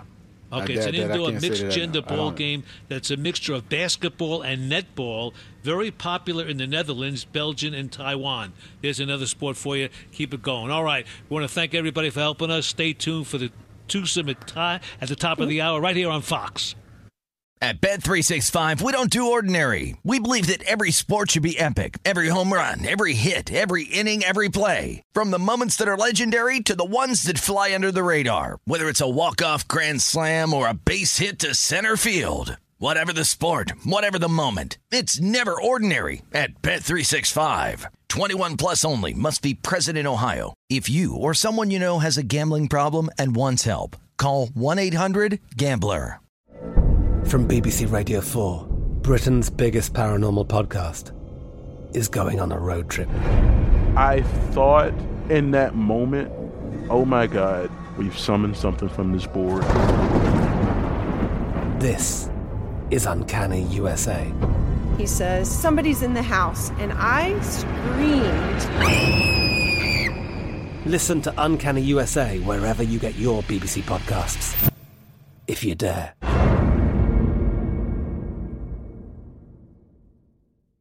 Xfinity has free premium networks for everyone this month, no matter what kind of entertainment you love. Addicted to true crime? Catch killer cases and more spine-tingling shows on A&E Crime Central. Crave adventure? Explore Asian action movies on Hi-YAH. Searching for something extreme? Check out skating, snowboarding, and more on Fuel TV Plus, the global home of action sports. And find crowd-pleasing bops on iHeartRadio's Hit Nation playlist. There's new free shows and movies to love every week. Say free this week in your Xfinity voice remote.